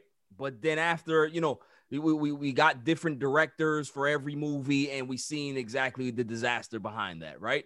Yeah. So, if they can be able to get back on track and kind of reboot things and do something new, create a new story, I'm all for it, because I love my Star Wars. But I was just highly disappointed that after all of that, they would go back into the toolbox and kind of say, hey, what's the storyline we can be able to fit here? Let's put Palpatine in there. Nobody wants to see Palpatine like that. Palpatine is gone. Like the fact that they resurrected him that way was the cheesiest thing that you could have possibly done. It was just lazy. Lazy. You know what I mean? Yeah, well, that's what I love. You see, that's what I love about, like, instead of telling the same story, because that's what it was. You know, like I like the prequels. I know they weren't as amazing as the original. I like the prequels more. Prequels are good, yeah. I like them better than this trilogy. Yes, because it was connected to the original trilogy, but it was a totally new story. Like it was a new telling of the story and like explaining how we got here. Right. What I felt like this new trilogy was a reskin of the old one. Like it didn't feel different. It didn't feel like you were telling me a new story. It felt like you were telling me the story of Luke Skywalker. Only the difference is you made Luke Skywalker Rey, you made Yoda Luke, right? And like, and you still got old ass Palpatine. And you still got old Palpatine. Like I thought this was your opportunity to expand the Star Wars universe. Like give me a new story. Give me something that isn't the same thing. That's, again, I love The Mandalorian, because The Mandalorian is a new story, a new character that we're not following a Jedi. We're following a Mandalorian, like a bounty hunter, basically. Yes. I love that. The Clone Wars, I love the Clone Wars because it was telling us new stories that filled in a lot of the gaps that the prequels left us. Right.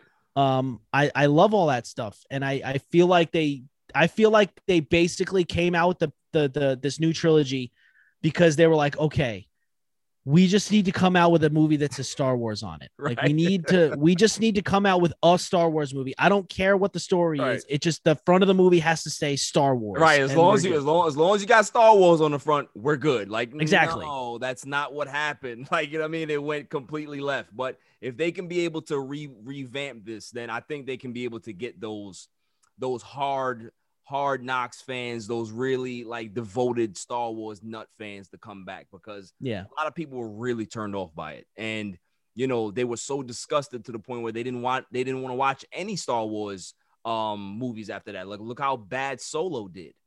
Solo was a disaster. In regards to just box office numbers, not, if you liked it, you liked it, but it didn't do as well. It definitely didn't do as well, but I think Solo gets so disrespected. It does. Because that movie, I understand the people that are saying, oh, you can't have Han Solo without Harrison Ford. I guess I understand that. But if you sit down and watch the movie Solo, don't tell me that was a bad movie, because it was it was an awesome prequel space Western. Yeah. Like, it gave you all the awesome, like, Wild West in space vibes. Like, I personally loved Solo. Okay. I thought Solo for what it was a great movie. Like, and I thought like two of the best Star Wars movies that I've seen over the like past few years was Rogue One. Rogue One is amazing. Rogue One was so good. Good. It's a new story. It was a newer story. It was a story about people you had never seen before. Right. And it kind of like filled in the gaps. You know what I'm saying? Like, it was cool, man. It was really cool. I love that.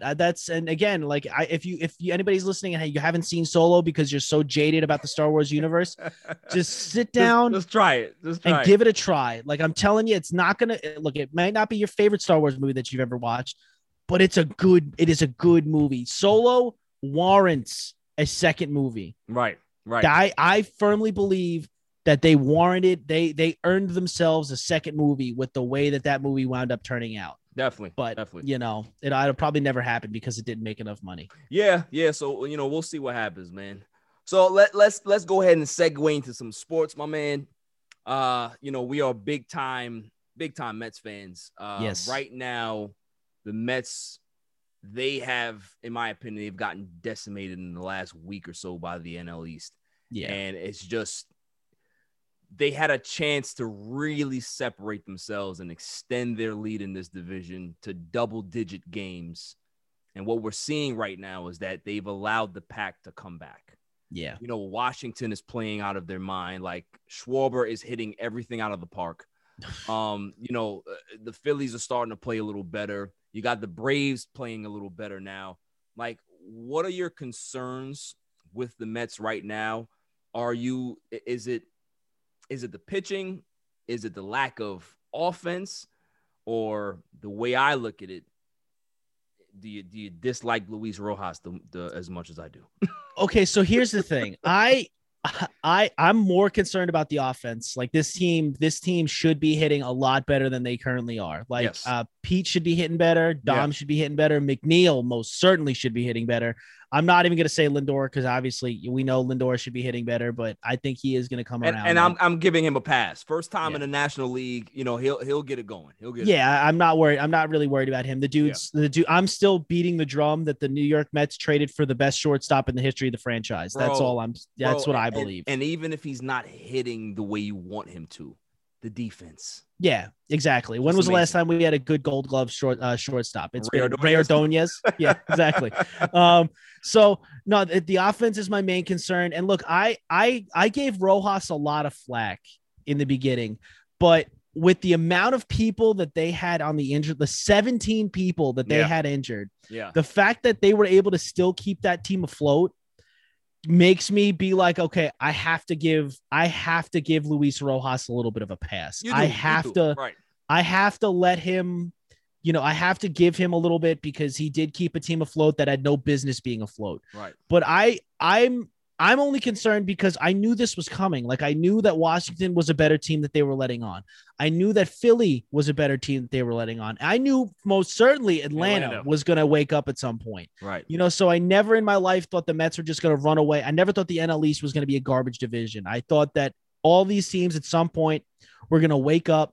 We're coming off of a 60-game season, so people are already kind of off. Right. So I knew that these teams were going to come on at some point. The Mets are lucky that they were able to get a little bit of a lead in the division. Yes. So they had a cushion. That cushion since left because I think they got a 2-game lead in the division right now. 2.5, something like that. Yeah. It's something like that. It's not as big as it once was. But out of concern, I'm mostly concerned about the fact that they can't hit right now. That's the pitching has been unreal. Like, the fact that they've been able to scratch all these pitchers together behind Jake has been amazing. Jake and Stroman have been great. Taijuan Walker looks like one of the best free agent signings of any offseason I can remember. And for 2 years, they got the guy for 2 years, right? Which is great. If they can get, I know that there's been talks about Josh Donaldson maybe from the Twins because he's going to cost you nothing, or maybe Chris Bryant from the Cubs. That's who I want, man. Me too. I want Chris Bryant. I'm a little nervous because I know that he's going to be a rental. Like, you're signing him you're trading for him to leave probably next year. Yeah. But I would love Chris Bryant as a New York Met because they need a solid third baseman. Even with JD Davis coming back, I don't believe him as a starting third baseman. Yeah, like, he's good, man. It's just that I never looked at JD Davis as an everyday player. No. You know what I mean? Like, he's a great bench guy. He's a great guy that you can be able to play 2 or 3 times a week. But he's not a guy that I want to see every day because defensively, he's so bad. Next year, when the DH is in the National League next year, he's a perfect spot for he's a DH candidate. Like, just have him penciled in as a DH. But defensively, we can't have a hole at third base. We just can't. You need to shore up that side of the infield because our shortstop and second base positions are so good. You need to make sure your third is good as well because as much as I love Alonzo, you know, he's starting to come along defensively, but he's not great. So, you know, you need to make sure that everybody else is doing their part to kind of like, you know, compensate for his, you know, defensive liabilities here and there. But I completely agree with you, man. I like Josh Donaldson, but I don't know. He's a little old. A little old, you know what I mean? You know, the contract is obviously they're gonna front the bill on that. But you know, do you want to invest into that this year? I don't know. Maybe that's the way. But if I'd rather just go younger. I'd rather just like pony up some of the prospects and go get yourself a Chris Bryant. Like, just see go the ahead problem. and do that. The problem I have, the problem I have with doing that is I don't want to. A lot of the like Francisco Alvarez, I'm not trading. Brett Beatty, I'm not trading. Oh well, no, he's off limits. Yeah. Mauricio, I'm not trading right now. I don't know who I would trade prospects wise to go get Chris Bryant, especially since he's a rental. So I don't know exactly what the Cubs are going to be asking for. Yeah. But that's why I would entertain the idea of Josh Donaldson, just because the dude still hits. I know he's old. I think he's like 35 right now. But I'm not necessarily looking to next year. Like, I want to win right now because I need to get Jake deep into the playoffs. Like, and the thing is, I think he's batting like what 250 and got like 13 home runs. So he has some decent offensive numbers right now. So it's not a terrible move. So yeah, I'm with you. Yeah, I just, you know, and again, in terms of Pete Alonso is the perfect. I know we were just talking about JD Davis being the DH.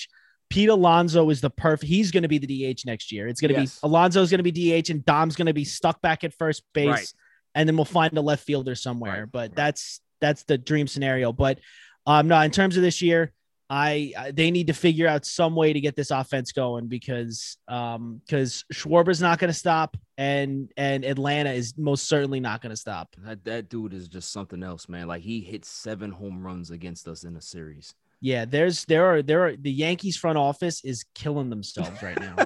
Well, they're killing themselves for a lot of mistakes. And I guess let's kind of segue into that because the Subway Series is here. You know, do you see us winning this series? Because it's a battle of two teams that need to win right now. Yeah.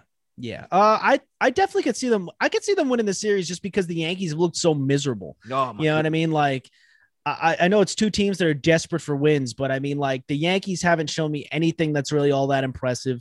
I know that their lineup is a lot better than they've been letting on, but they've been a real dumpster fire. The only thing I would be nervous about is the Yankees might be more desperate. You know, like the Mets are desperate for wins because they don't want to lose this lead in the NL East, but the Yankees are desperate to just stay relevant. You know what I mean? So because they are losing ground every day.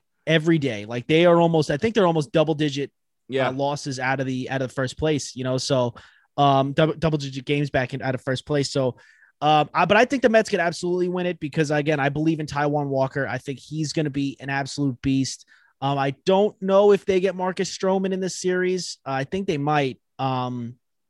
I think the Mets have the far superior pitching. Yeah. The bullpen has been pretty good. So no, I think the Mets could definitely, if they can hit again, it's an if they can hit situation. Yeah, definitely. You're playing in a bandbox, so you're playing in Yankee Stadium, so you could check swing home runs out of there. Right. I think Alonso may have a decent series in the Subway Series. I'm hoping.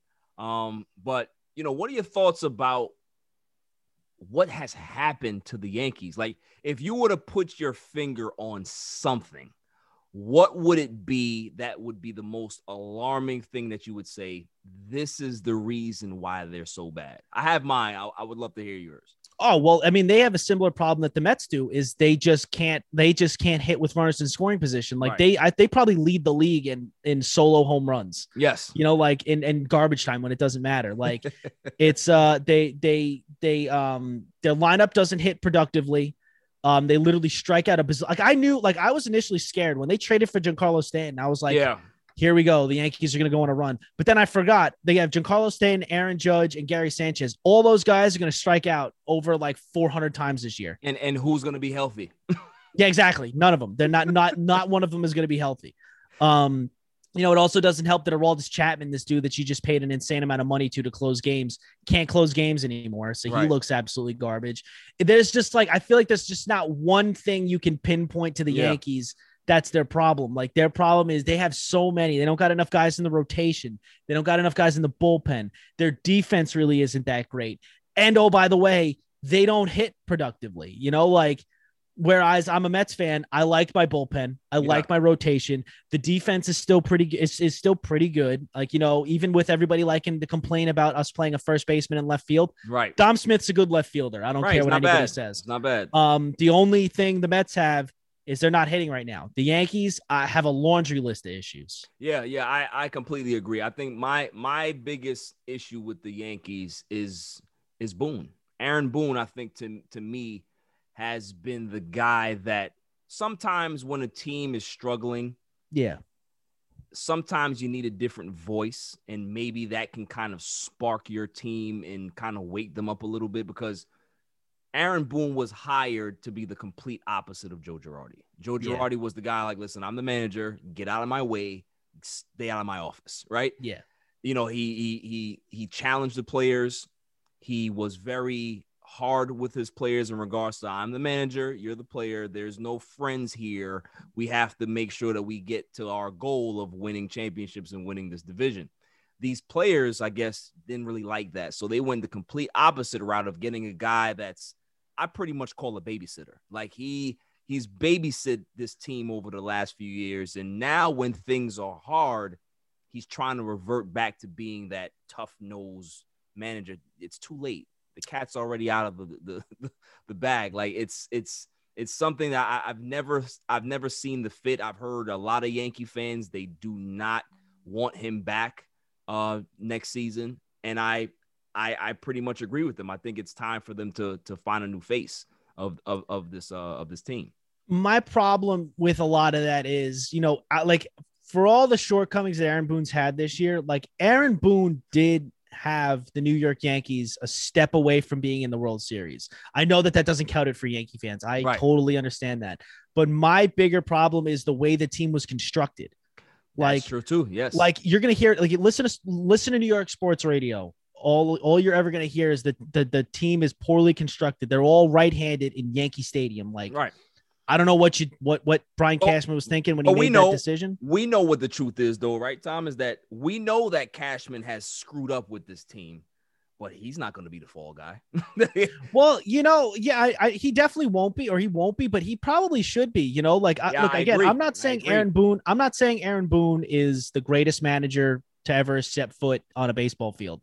But what I am going to say is, like, he can only manage the players that he's been dealt. And he's been dealt a lot of players that are severely underperforming players. Yes. And he can't make them play better. Like, he can coach them. He can try and motivate them. But ultimately, it's on the players themselves that have to perform. Aaron Judge has to hit. Giancarlo Stanton has to hit. Gary Sanchez has to hit.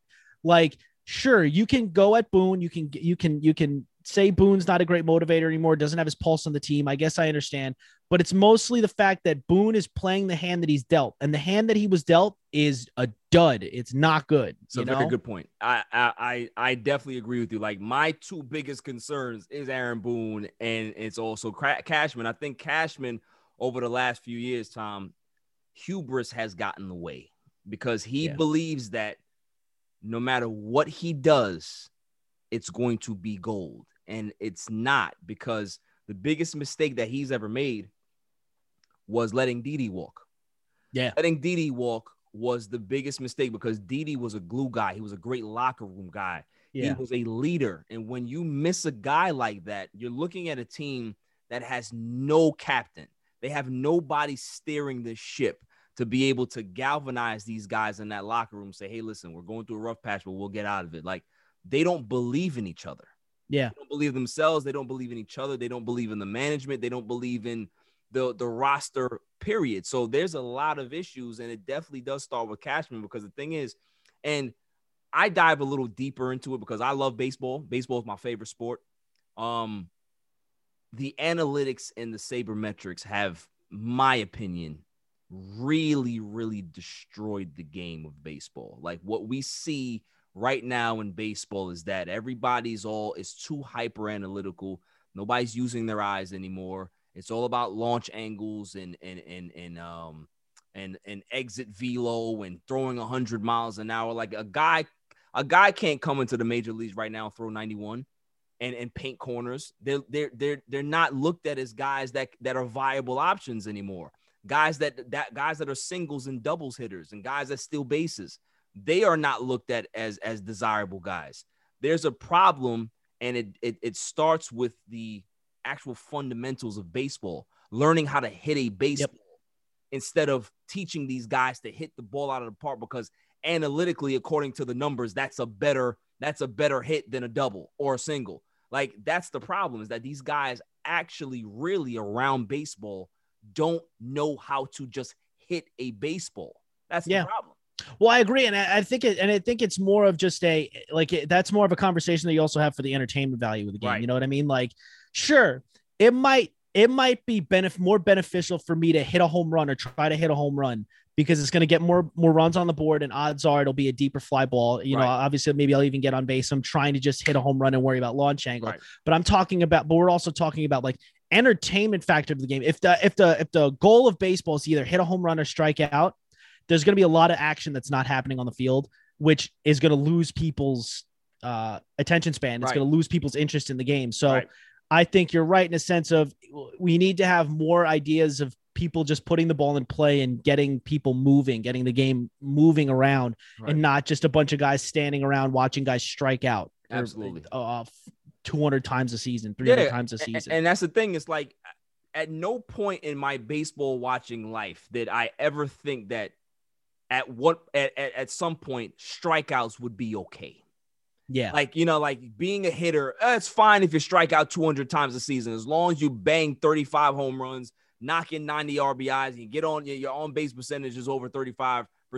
It's fine. Like, no, that's not baseball. Nope. Baseball is a different sport than all the other sports. It's not a timed game. It's a game about adjustments and thinking. It's a thinking man's game. You're completely taking the essence of the game away by doing all of this stuff. You know what I'm saying? By taking away, situational hitting and guys knowing what to do, like the shift. If for the life of me, Tom, everybody's lined up on one side like Little League, and the guy is looking, and the entire third base line is open, and you mean to tell me that guy cannot slap that ball down third base line? Like, this is why I'm saying that guys don't know how to hit anymore. Yep. They couldn't do the shift 25 years ago because those guys were slapping that down third base line. They're getting triples and maybe inside the park home runs. Yep. You do that. So this is the problem in baseball, is that you've taken the element of thinking the game and fundamentals out of it. And just, based on the numbers, this is what we have to do. Based on the numbers of this guy, analytics, this guy has to be at the top of the lineup. It's just... Yeah, no, I'm totally with you. They've taken a lot of the fun out of the game, and they've just made it more about like how many runs I could score off one swing, rather than having table setters and putting guys on base to score them. No, I totally agree with you, and I wonder if I don't know what's going to be the deciding factor to change that viewpoint in baseball, but they need to figure it out. Because it's I personally feel like it's murdering the game. You know, like it's not as fun to watch anymore when you're just watching guys strike out as much as they do. It really isn't, man. And the thing is like, at what point did we have to change the game? Like, you see all other sports. Football has turned into a passing game. We understand that it was a running game. Now it's a passing game. Basketball, it's more shooting. There's no dominant, legitimate big man in the paint anymore. It's not clogging the paint. It's more spreading the floor out, getting more shooters. It's made the game better. Even hockey, they sped the game up. There's more goal scoring that's going on. Spread guys out a little bit more. All of those things have improved those sports. Baseball's going the other way. Yep. Like, baseball should have, there was no reason to change that. If you wanted to speed the game up a little more in regards to certain guys that stay on the mound and it takes them 7 minutes between every pitch to pitch, I'm fine with that. Yeah. But the actual game did not need fixing. Yeah. You know what I mean? No, I absolutely agree with you. The game itself was fine. It's just you just needed to speed up a couple of things. Exactly. Like, I'm fine with the limiting the amount of times you can go to the mound. I'm fine with if you want to do a pitch clock, fine, do a pitch clock. Right. But no, everything else about the game was just so great. And to just see where it's gone now, it's a little disheartening and concerning. And I don't like that they're like, oh, well, all we're going to do is we're just going to move the mound back. It's like, no, just change your mentality. Try to change some mentalities and get the ball moving again. Like that's all the game needs. And also, too, what are your thoughts about the whole sticky substance stuff? Like, well, look, it's kind of hard because like I understand that this is a baseball's issue because baseball just keeps changing the ball itself. So the guys are using it to get better grips on the ball. Right. But I also like if baseball is going to decide to say this is illegal, you just got to stop using it. You know what I mean? Like if they decided to say no more sticky stuff, it's like, all right, no more sticky stuff. You got to figure out how to use it otherwise. I don't want to hear pitchers complain and it's like, it's against the rules now. Like I get it sucks, but you just got to be able to deal with it. There are plenty of pitchers in the MLB that are dealing with it. They're not using stuff on the baseballs, So if they can figure it out, you get paid millions of dollars. You can figure it out, Yeah. My thing is this, if you want to change a rule, change a rule. But my issue is that you don't change a rule during the season. Mid-season, yeah. You change the rule after the season. You fix things in the off season like every other sport does in their collective bargaining agreement. Remember when when the NFL had the catch rule, right? In regards to what's a catch and what's not. Everybody knew that it was BS, but they said, listen, we understand that people are upset. We're gonna look at that after the season. Could you imagine the backlash and the uproar that would happen if you do that mid-season? You would just change. You would just literally change the entire season. You would change how referees have to ref the game. At least give them an offseason to kind of prepare about how they're going to be able to ref these games. This right now is just like, this is a desperate ploy from baseball to like, hey, look at us. We're doing something right. Come watch our game. Like, no, this is not the right thing to do right now. Yeah, they were like, guys are striking out too much, or guys aren't getting hits as much. So, like, we need to change something. We need to take something away from the pitches. You doctored the balls. You doctored the balls because people were hitting too many home runs. And I agreed with that because you got below average guys smacking 37 home runs a season. I understand that. But you can't make changes like that during the season. It's like, okay, you don't want pitchers to use any sticky substance on the ball, right? But here's the hypocrisy in baseball, right? Batters use pine tar so the bat doesn't fly out of their hands and hit people in the stands and hit people in front of them. So if you're asking pitchers to now throw harder than they've ever thrown in the history of baseball, 100-mile-an-hour fastballs, you need to find a way to hold on to those balls. And certain guys have, they have sweatier hands than other people. Certain people can be able to just use powder or something else and just be fine. Other guys may need to use a little something because they throw harder and they need a little bit more security. So I don't have a problem with it. I really don't. I think that baseball has more deep-rooted issues than sticky substance, honestly. It really does. I agree with I totally agree with you. And I mean, like they probably made this change during the middle of the season because they know that that we're in for a work stoppage next year anyway. Yes. So yes, for the first time, right? Yeah. So, that's kind of where we're at. Yeah. And, definitely. Yeah. So you're a Giants fan. Big Giants fan. I'm a Cowboys fan. Oh, okay. I had to break the news to you. We were doing so well, Mets, Islanders.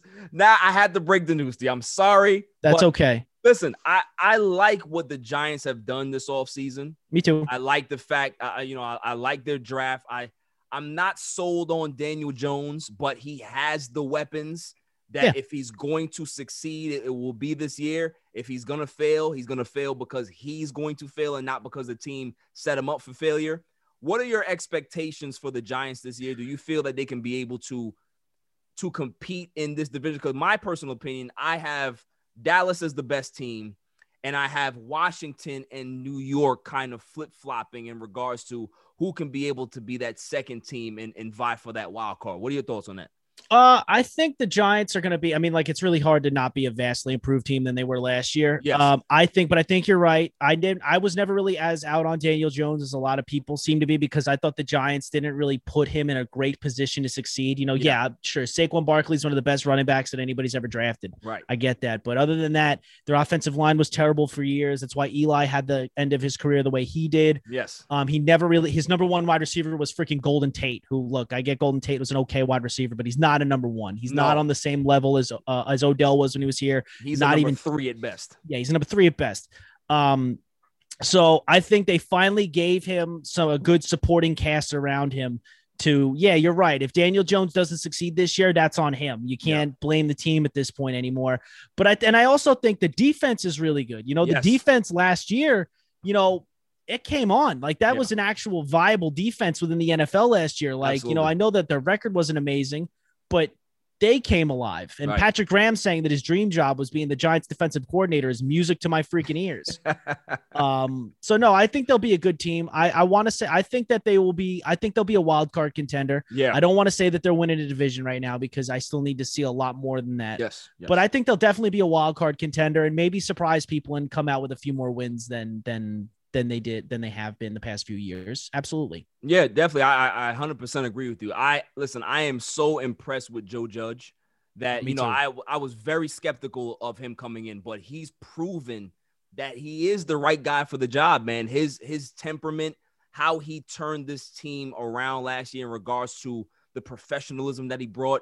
They all had this, the Giants had this demeanor last year that they were going to play hard no matter what it was. Like, they were in every game. They didn't get blown out much last season. They were pretty much in every game. So that kind of gives you some confidence that they will be a good team going forward.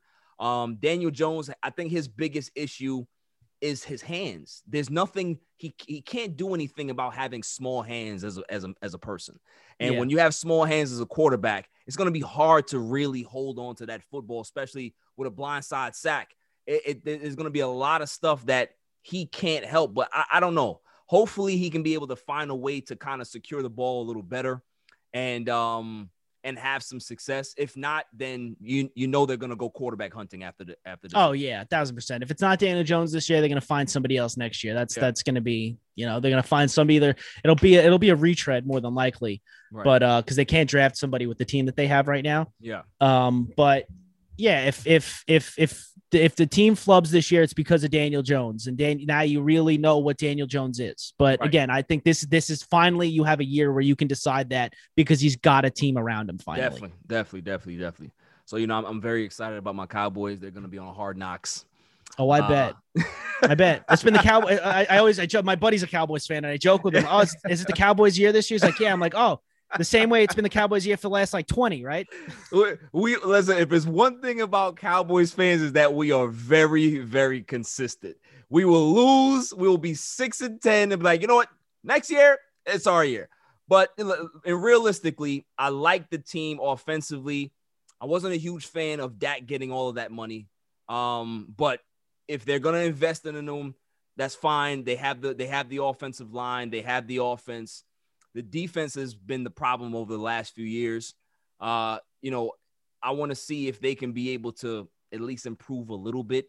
Bringing in Dan Quinn, we'll see if he can be able to create that same magic that he had in Seattle as a coordinator. So we'll find out, but it can't. I don't think the defense can be any worse than it was last season. It was historically bad last season. Oh, yeah. I'm looking forward to seeing how good they can be able to be on that end. Oh, absolutely. My problem is I just feel like the Cowboys somehow wind up always being habitual underachievers. Like year after year after year after year after year, I hear, oh, the Cowboys are going to win the division, no doubt, hands down, going to win it, and then they don't. Right, so, right. That's what. And also, I agree with you with the whole Dak thing. Like, I agree that Dak is a good quarterback, but Right. to the people that tell me that Dak Prescott is on the Pat Mahomes level, I will remind you, He's the not. last time we saw Dak Prescott in a full season, the Cowboys went 8-8 and missed the playoffs. Right. So now, again, that's not all on him. It is you do have to respect that the defense wasn't really all that amazing. But No, I think they'll definitely be a better team. You know, they have a good offensive weapons around Dak. Amari Cooper is good. Michael Gallup's good. CeeDee Lamb's good. Obviously Zeke's good. Yeah. So I think they'll be a good team. You know, again, I'm not going to necessarily think that I don't know if they're winning a Super Bowl this year, but you know, I think they'll definitely be. If they're not winning the division, they'll be close. I mean, they'll definitely. For the most part, I'll probably pick them to win the division if you're going to make me pick. You know. Yeah, definitely, man. You know, the thing is, too, is that I've been very critical of Dak Prescott. I'm not one of those Cowboy fans that are just like oblivious to what's going on. Like, I'm a realist. Like, if you're good, you're good. Dak is good.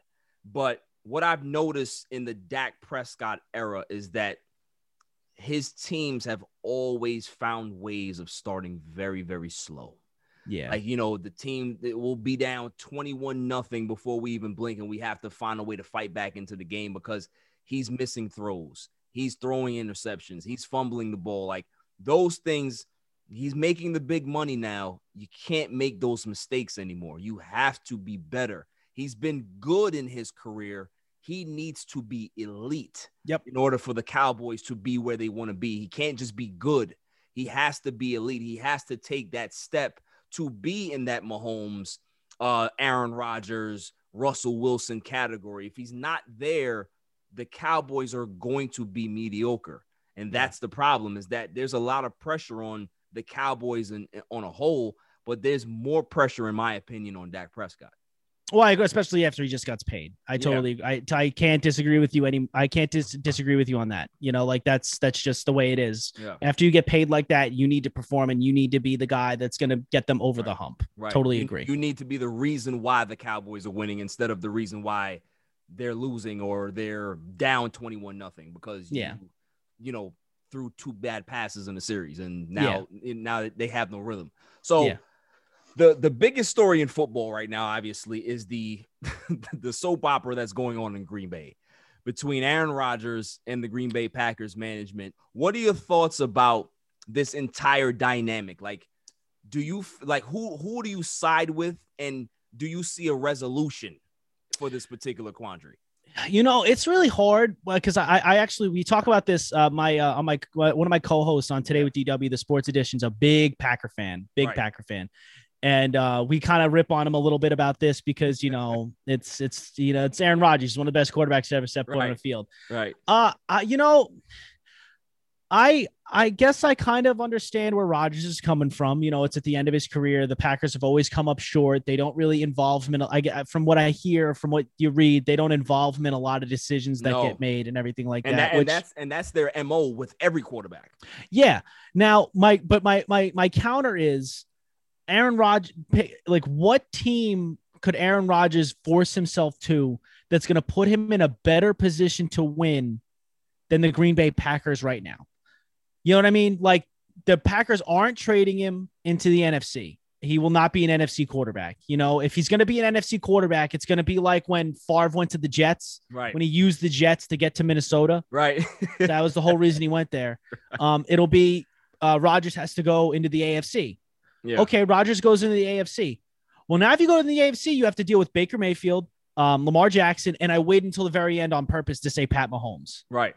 You know, so look, I understand if you're in the NFC, you got to deal with Tom Brady in Tampa, but the competition to get to a Super Bowl is less than what you'd have to deal with in the AFC. So, like, if I'm Aaron Rodgers, I get you want more money. I get your situation isn't the greatest, but like, where are you going to go that's going to put you in a better position to win than the Green Bay Packers right now? Because the Green Bay Packers have been one step away from winning getting to the Super Bowl for the past couple of years.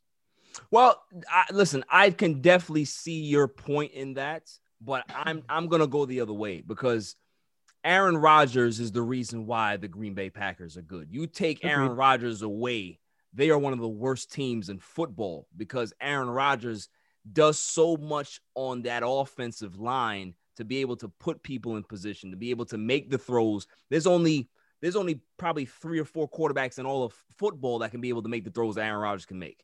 And I can even say maybe 2 between him and Pat Mahomes, right? So this is the problem, is that he's looking at Tom Brady. He's looking at he's looking at Pat Mahomes. He's looking at what's the kid in Buffalo? Josh Allen. Josh Allen. He's looking at all of these guys with these weapons, with this team behind them, and he's like, I've never had that. And the one time that you guys have actually spent money via free agency and got me players, I won a Super Bowl. Like, that's how he's looking at it. When you went out and got me, Woodson and all these other guys defensively, and we had a decent offense, we won a Super Bowl. So I need more help. Like, as you get older, as quarterbacks get older, they need more assistance. This is why Tom Brady was very calculated in regards to where he went. It's not the Tampa Bay didn't call Tom Brady. He called them because he was like, listen, if you let me come there, I can be able to take that same talent that you have, and we can be able to go places that you didn't go in 2 years before that. Because the Bucs, they were a 7-9 team prior to that. So they weren't a bad team. They just needed more consistent quarterback play. Yeah. You put in Tom Brady, and this is what you get. Now, obviously, it was a magical season in regards to how it turned out. Nobody expected them to win a Super Bowl, but that's what Rodgers is looking for, is that Green Bay in their history has done this. They did it to Favre. They're now doing it to Rodgers, is that they feel that whatever move they make is the best move.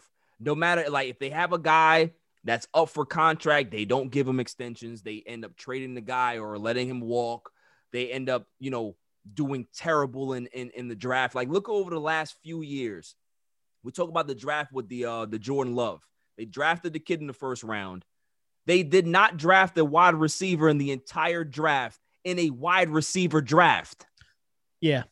Like, think about that. In a year that everybody got great receivers, Justin Jefferson was in that draft. They could have got him. Like, he goes to Minnesota. We all know the rest is history. But Aaron Rodgers is looking at it like, okay, you get Jordan Love. I don't have a problem with the kid, but get me some offense.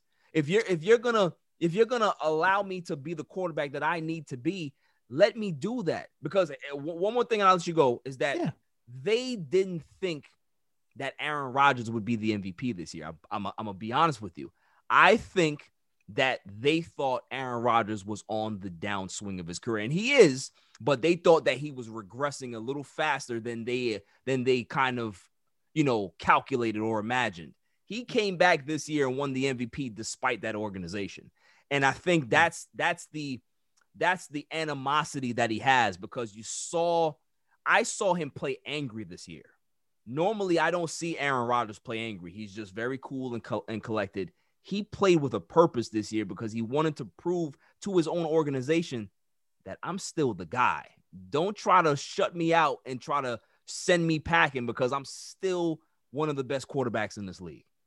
Oh, yeah. Well, you see, the way I'm looking at it is, like, because I agree with you. Like, I think that the Packers, even though I know Aaron Rodgers is the reason that they're good. I get that. But and then the Packers, I understand the Packers haven't done anything to really put stuff around him. They've been bargain basement shopping at best, other than Devontae Bazaar Adams. Masters. Yes, exactly. Devontae Adams is the best wide receiver they have, and he's great. I don't want to take anything away from him.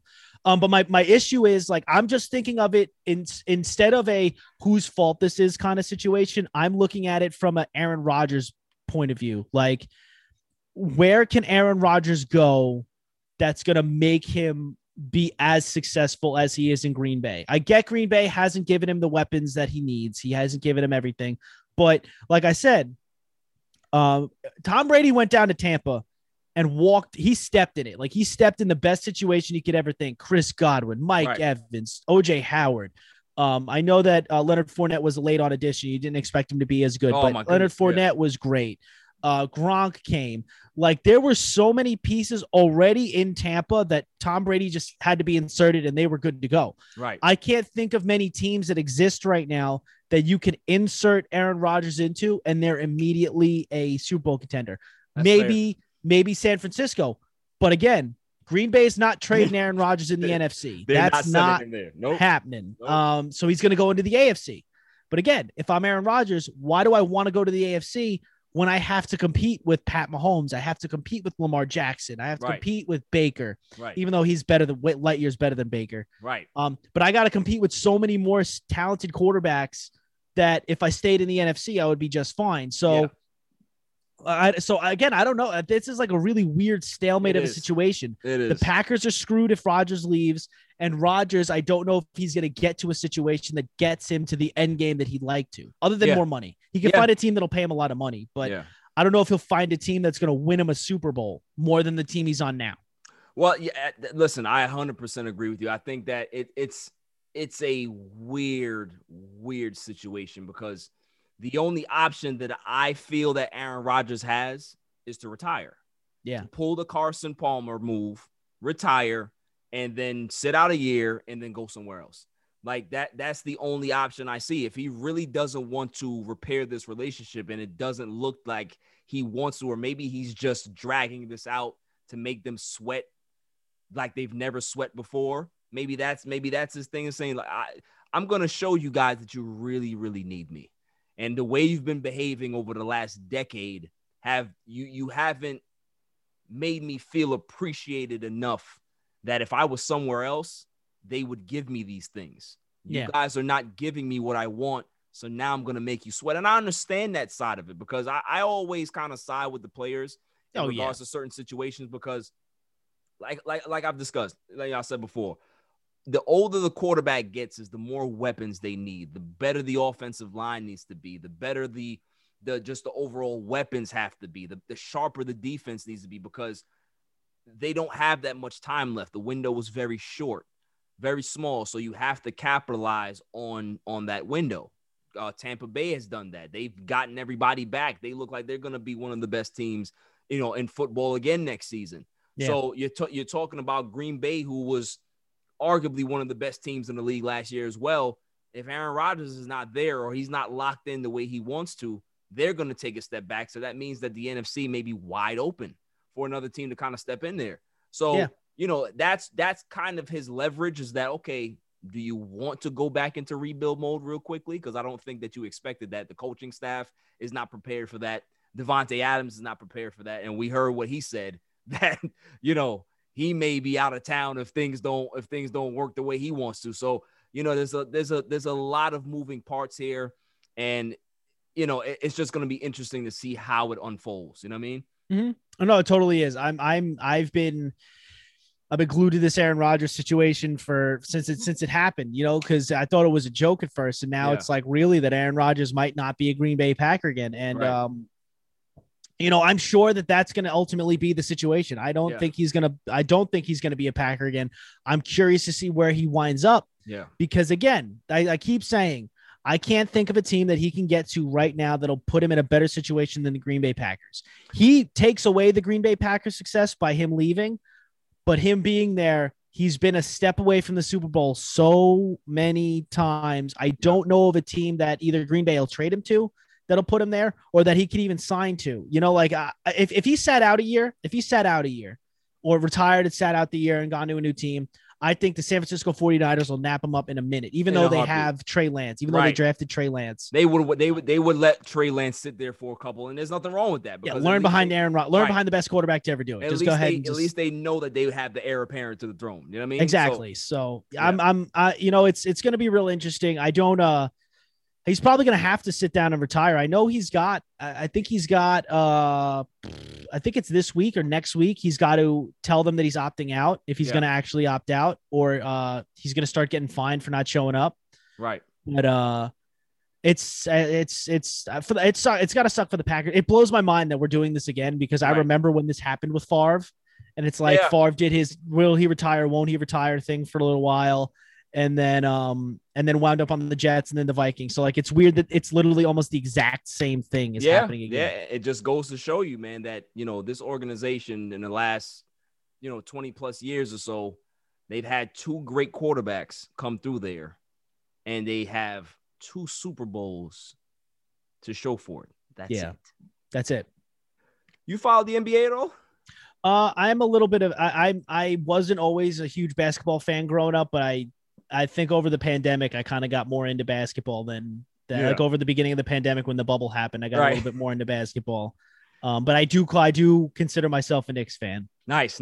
So what do you think the Knicks should do in the offseason? Like, do you feel that they should get themselves like a big time free agent, or just kind of, draft well, get these young players in and kind of just build that way?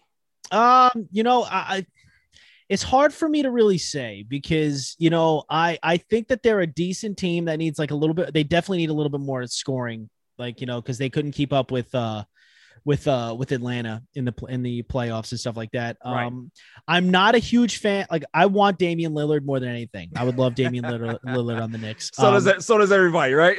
Yeah, but I don't know if I'm willing to trade like 4 first-round picks, RJ Barrett, Emmanuel Quickly, Obi Toppin. I don't know if I want to trade an entire team for Damian Lillard, because like it's just going to make me think of what we did with Melo, and they traded for Melo, and Melo didn't have a team around him, and look how that ended up. Right.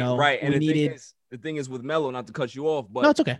They didn't have to do that. Like, they could have signed him in the offseason for nothing. They could have kept their young pieces, but the threat for him was the lockout. So he was like, I want my money now.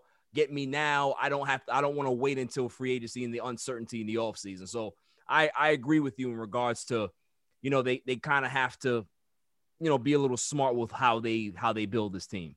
Yeah. And it's, so I like the young players that they have. They definitely need a little bit more help. This all changes though. Like, if Kawhi Leonard opts out of LA, which I don't think he will. I think he will. Oh, well, no, I think he will, but I think he's going to opt out and go play for the Lakers. No, I think he'll probably. Yeah. I think. Listen, I'm a Laker fan, and he blew his chance with me. Tom. I'm not going to lie to you, because he had a chance to sign with the Lakers 2 years ago, but he decided that he wanted to go to the basement. He wanted to go to the basement with the Clippers, and now you got to sit in that bed. We don't want you. We don't want you in Lakerland. We don't want you. You don't want Anthony Davis, LeBron James, and Kawhi Leonard. That's a big three. I literal big three. I wanted it 2 years ago. I don't want it anymore. That's fair. No, well, But for the Knicks though, that's a scenario that now makes sense. If you get Kawhi Leonard as a free agent, and then the Knicks go ahead and say, let's now turn our attention to go acquiring Damian Lillard. Now trading those young pieces and those draft picks makes sense, because you already have a waiting superstar waiting for his partner. Absolutely. So that makes sense. Like, I definitely don't think that a Dame trade or any disgruntled superstar trade should happen before they go get themselves a big fish in free agency. So I agree. I think that's the formula that they need to go to. And if not, just keep addressing everything in the draft. See what minor talent you can add to keep the team going, because the problem is Julius Randle was one of the best, was their MVP this year, but he's not a viable number one. He's not the guy. He's not like how Trae Young is for the Hawks. Right. Not how Donovan Mitchell is for the Jazz. He's not that guy. He's good, but he's not the number one option that you need. He's like a good 2. Do you think? Okay, so you think he's a solid 2? Because I have watched Randall his entire career. I am more on the other side of it. I think that he's more of a 3 than a 2, because there's a lot of things that he does good, but I always call him the master of none. Like, he can do everything. He can do a lot of things well, but he doesn't do one thing spectacular. You know what I mean? Agree. Yeah, I agree. No, I agree. I just, I think it's just also coming off of the fact that I watched him this year and him be like, I know he wasn't going to win an MVP. He shouldn't have won the MVP in the NBA, but I mean, I think he should have garnered a couple of votes, just because without Julius Randle, the Knicks are maybe a lottery team. You know what I mean? So,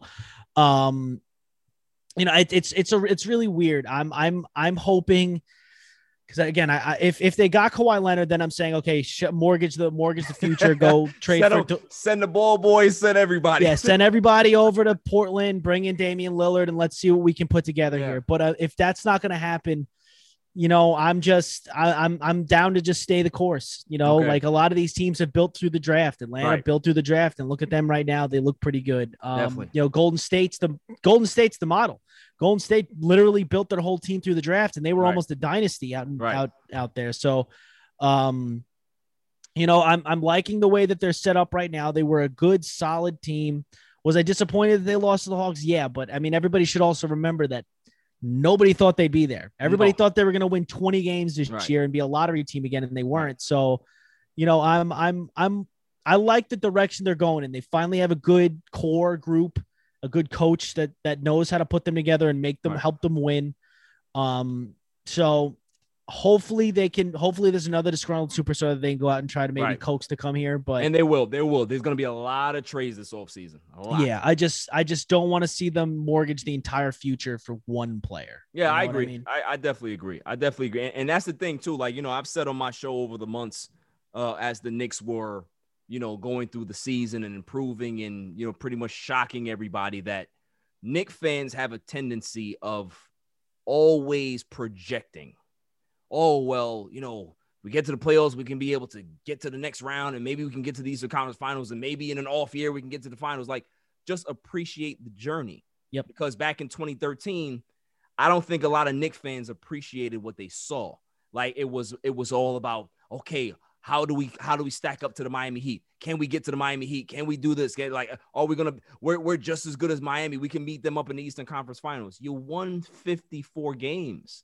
Melo was an MVP candidate. Just appreciate the journey a little bit. I think the problem with that team though was you knew that it wasn't going to be able to continue. It was a win now. That was the literal definition of win now, because all the guys on that team were old. They were all literally on the back ends of their careers. This was their one last hurrah to try and make a run for a championship or make a run deep into the playoffs. So I think that was the big reason, was that all the Knicks fans were sitting there looking at it. All us Knicks fans were sitting there looking at it like, okay, well, there is no tomorrow for this team. This team has to win right now, or we're going to be back at the bottom again. So that's why I think that came from. But I will agree with you. There are Knicks fans that get way too ahead of themselves, saying, "Oh, we're winning a title this year." I know the Knicks fans were saying, I know there were Knicks fans saying that we were going to be in the Eastern Conference Finals this year. I'm like, guys, nuts. Pump the brakes. But hey, listen. These bizarro playoffs, who knows if they would have beat the Hawks if the Knicks wouldn't be here. We have no idea, but because all of these crazy things that have happened in the playoffs, maybe the Knicks would be in this situation. So, hey, for Knicks fans that were out there thinking like that, I can't say anything right now because these playoffs have been completely insane. I agree. No, I agree with you. It's been absolutely insane because these guys are going down left and right. There's injury after injury. Yeah. Teams are looking weaker and weaker as the games go by. That's why. And also, I'd just like to just put out in the forefront, if the Phoenix Suns win the championship, I don't want to hear anybody saying there's an asterisk. I don't want to hear anybody saying it's a Fugazi championship, because I saw a few people tweet that. I hate that word. I hate the term Fugazi. It's stupid. Well, listen, I'm not gonna. I gotta be honest. I've used the word asterisk because I'm a bitter Laker fan. Because the thing is, when we won the championship in the bubble, everybody's like, it's a bubble champ. Nobody cares. So I always ask people, if the Miami Heat would have beat us in 5 games, would everybody be saying that about Miami? No. Right. No. So it's a Laker thing. I get that. So now I'm jaded. If you want to talk about an asterisk, put it on this season because all these players are hurt. I don't care. I don't believe there's asterisks in sports. There are none. Absolutely none. When you go to Cooperstown and they ask you who the home run king is, there's no asterisk next to Barry Bonds' name. Absolutely. Barry Bonds is the home run king. I agree with you. So there really isn't. It happened. You can't change history. That happened. And also to your point is that as a championship team, when you're going on your run, as good as you are, you need a little luck. Every championship team has had some luck in their run. So Phoenix got some luck in regards to a lot of injuries for the teams that they're playing. Okay, that's the hand that they were dealt. It's not their fault. So if they win a title because Giannis is not there and the Bucks get to the finals, then so be it. So it really doesn't matter. That's just the way it is. Yeah, they were the more dominant team. They were the team that were able to stay healthy while everybody else was falling by the wayside. Right. They survived. They shouldn't be looked negatively on that. They should be looked positively. Like, you guys did it right. You guys were able to stay together, stay healthy. Right. And you maybe one. I'm not shipping them to win a title just yet, but I personally would like to see it because I'd like to see Chris Paul win a title before he goes. It's a great story, man. It's a great story if they're able to win the title. Listen, even if Milwaukee's a great story. The fact that you'll have two of these potential teams, Phoenix is already there, but if Milwaukee wins the next game, Milwaukee as a small market team being in the NBA Finals, that will tell people that that's the way you build. You don't have to do it like the Lakers. The Lakers do things their way. Like, that's not the model. You can be able to build through the draft, build smartly, put the right pieces together, and create your own dynasty. There's no right or wrong way to do it. You just have to have the smart minds to be able to execute that particular plan. And you have to run into some luck. Agreed. Totally. 100% agree with you. Yeah. But that's a good thing. I like the fact that you said that there are no asterisks. What are your thoughts? And, I'll ask you this last thing before I go into my rapid fire to end the interview. But what are your thoughts about the whole steroid era? As a kid, when I was younger, I was all about taking them out of the game. They're cheaters, blah, blah, blah. But, I don't personally think that the steroid era guys should get plaques in the Hall of Fame. Okay. Anybody that tells you that these guys deserve to be in the Hall of Fame have never been to the Hall of Fame because they're all there. Like all the cheaters, everybody. Mark McGuire's there. He might not have a plaque, but he's there. Sammy Sosa might not have a plaque, but he's there. Barry Bonds might not have a plaque, but he's there. I think that the Baseball Hall of Fame is supposed to be a museum for baseball, and I get that. But I think your plaque in the Hall of the Greats of the Game, that's an honor. That right there, that's not a history thing. That is an honor and a privilege to be put in the Hall. Okay. The rest of the Hall of Fame is a museum. If you want to put Barry Bonds there and say he's the home run king, go right ahead. But I personally, as far as having your day in Cooperstown, having the plaque and everything, I'm okay with them keeping them out. I'm okay with them saying, no, you don't get a plaque because they're in the Hall of Fame. Barry Bonds is there. I bet you Barry Bonds' bat when he hit the home run is there. Mark McGwire, like I said, Mark McGuire's there. Clemens is there. Like all these guys that are steroid guys, they're in the Hall of Fame. They're there already, so I don't necessarily think you should reward them by giving them their day and plaque because they did technically cheat the game. But, if they decide to put them in, I won't fault them for it, because I understand I do understand the argument of it's a museum for the game. So you have to acknowledge all eras. So I get it, Yeah, I hear that point. I think I'm on the other side of it because it's just that the way I look at baseball is that they behave so holier than thou, right? Yeah. When they're the dirtiest sport in our history. There's no other sport that has more controversy than baseball. And for me, it's just very hypocritical in my opinion. Like when I think about, because I always remember the strike of 94. Always remember that. There's no World Series. And that was awful.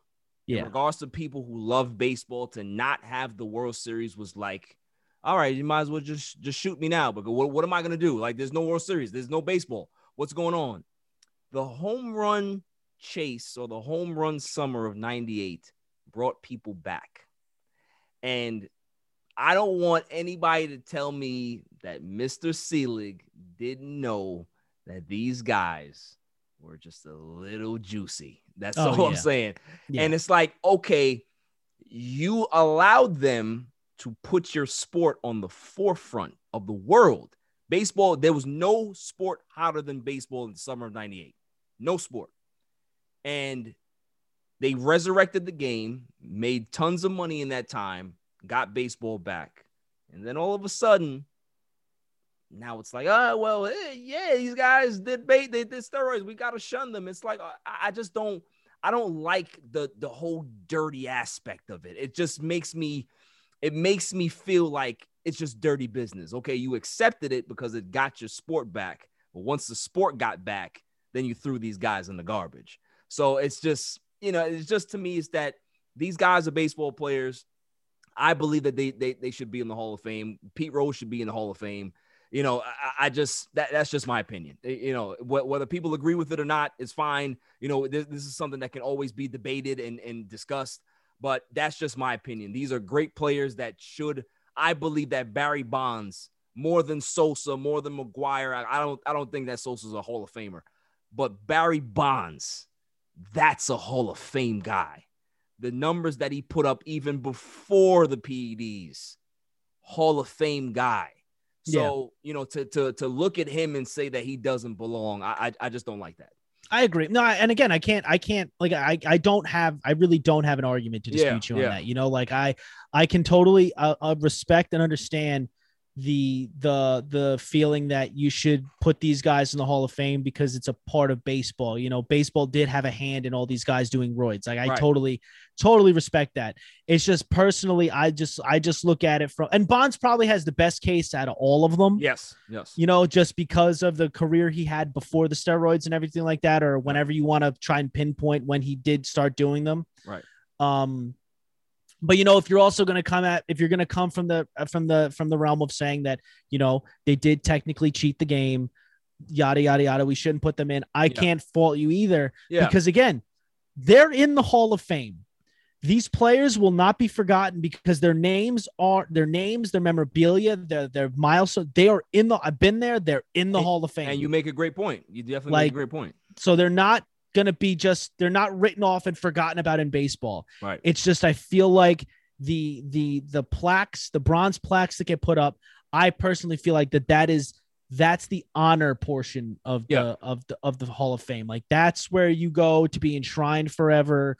You know, it's the, you know, that's the privilege part of being in the Baseball Hall of Fame. That's fair. Everybody else, you're still there. Yeah. You're all still there, you know, like, but again, it's all like, you know, if they put Barry Bonds in or anything like that, I'm not going to lose sleep over it. Right. Like I'm not going to be beating the drum like, oh, this is wrong, I'm never going to the Hall of Fame again. Right. No, I'm not going to be saying, oh, put an asterisk, he did steroids. No, if he's going in, put his plaque up, and we're good. That's the say. I respect that. I respect your take. I respect your point, and I respect how you go about it. I wish more people were objective like that instead of going the other way. You know what I'm saying? Like it's about listening to both sides, and if you agree, that's fine. If you disagree, at least you have reasons why, and you have your stance, you have your take, and I like that about that. You know what I'm saying? Like that's why this is a good, healthy conversation. A lot of times when people have conversations about the steroids, it's not healthy because people are so hell-bent on just trying to say, no, you're wrong. It's like, it's no wrong. It's my opinion. Like, you know what I mean? Like, this is what I feel, and this is what I believe should happen. If you don't agree, then that's fine. People need to understand something. We're not talking about like this is I live, like I said, you're just like me. I live and die by my sports. Like literally, like I said in the beginning of this interview, like sports affect my well-being a lot more than they absolutely should. Makes my week miserable, like you said, right? Exactly. But what you have to understand is we're not talking about life or death. Right. We're not talking about anything more than an entertainment product that you just love to sit down and just watch. You know, this isn't a major issue. If they, you know, like if they put Barry Bonds or any of these steroid guys in the Hall of Fame, they're not murdering anybody. Like there's like, this isn't again, nobody's losing their life. Nobody's getting maimed. Like nothing bad is happening. All they're doing is making a bronze plaque of somebody and hanging it up in a museum. Like that's all we're talking about here. You know, like it's all entertainment. There's no reason anybody should get all heated and hate filled talking about a baseball Hall of Fame. You know, like I agree. Sure, you could have an opinion like mine where you don't necessarily want to see them put in. Again, I'll understand if you do, and I'll be more than happy to go see the Hall of Fame if they do. They could have opinions like yours where put them in. It's a baseball knew what they were doing. Baseball knew that they had a hand in it.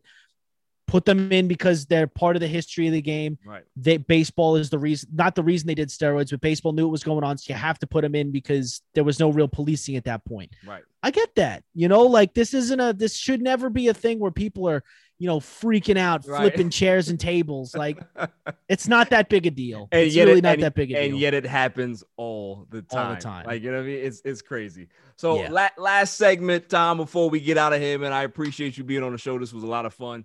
I like to do rapid fire with my guests where I spit out some names and you tell me who's better than who. I'm not going to dispute you. This is your opinion. This is not something I'm like, oh, you're crazy. I'm just going to say, okay, that's fine. And we'll move on to the next.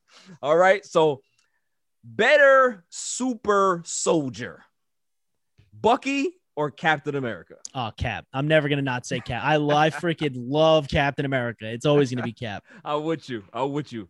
Better no power superhero, Tony Stark or Bruce Wayne? I'm saying Bruce Wayne because he's the ultimate detective. That's fair. Okay. Who would you rather have, Spider-Man or Venom? Spider-Man. I love Venom's like my I love Spider-Man. I love Spider-Man and Venom as a tandem, but Spider-Man hands down. Nice. He's a Mets fan from Queens. Right. And if you're from Queens, you're cool with me. With me. All right, let me see. Let's go to baseball. Okay. Better pitcher, Pedro Martinez or Jacob DeGrom? DeGrom, and it's not even DeGrom's Jacob DeGrom is the best pitcher I have ever seen in my entire life. That's fair, man. That's fair. Yeah. That's why I put Pedro out there, because Pedro was the gold standard to me, man. That guy was special. I love Pedro Martinez. I know he was okay when he came to the Mets later on, but Jacob DeGrom is just, anytime you get put in the same conversation as Bob Gibson or Tom Seaver, right? You're doing something. Yeah, you're in a league company. Like I can't believe that I get to watch him every fifth day. Like he's amazing, man. He really is. And to be a guy that failed at shortstop and look what he is now. It's crazy. Exactly. It's completely crazy. Who would you rather have, Ken Griffey or Barry Bonds? See, this is going to contradict what I was saying before. I'm going to say Barry, because Ken Griffey Jr. had to deal with way too many injuries in his career. Right. He would have been Barry Bonds had he not gotten hurt as much as he did. I think Griffey would have probably hit 800 home runs if you stay healthy. Probably. Yeah. No, I agree with you. Yeah, because he ended up having those really bad 4 years in Cincinnati and still ended up hitting 630 home runs. Yeah, like that's exactly. That's crazy. That's crazy. He's unreal. He's literally like, when everybody keeps putting up that picture of them changing the MLB logo to Griffey with his hat backwards, like in his swing. Right. That's the only person that I could ever imagine taking that Absolutely. spot. It's Ken Griffey Jr. And listen, guys, if you haven't watched his documentary, Junior, watch it. Like it is amazing. Like I was literally watching that documentary and I had tears in my eyes. I'm like, this is why I grew up loving baseball. This guy right here is what drew me into baseball. So, it's always good to see. Like, I'm with you. If I would have picked pick between the two, I'm a Griffey guy, but I was also a Bonds guy. I will go Bonds as well, because Bonds was just a different animal. He was insane. He was an animal. Special. Yeah. I've never seen a guy with that quick of a compact swing ever.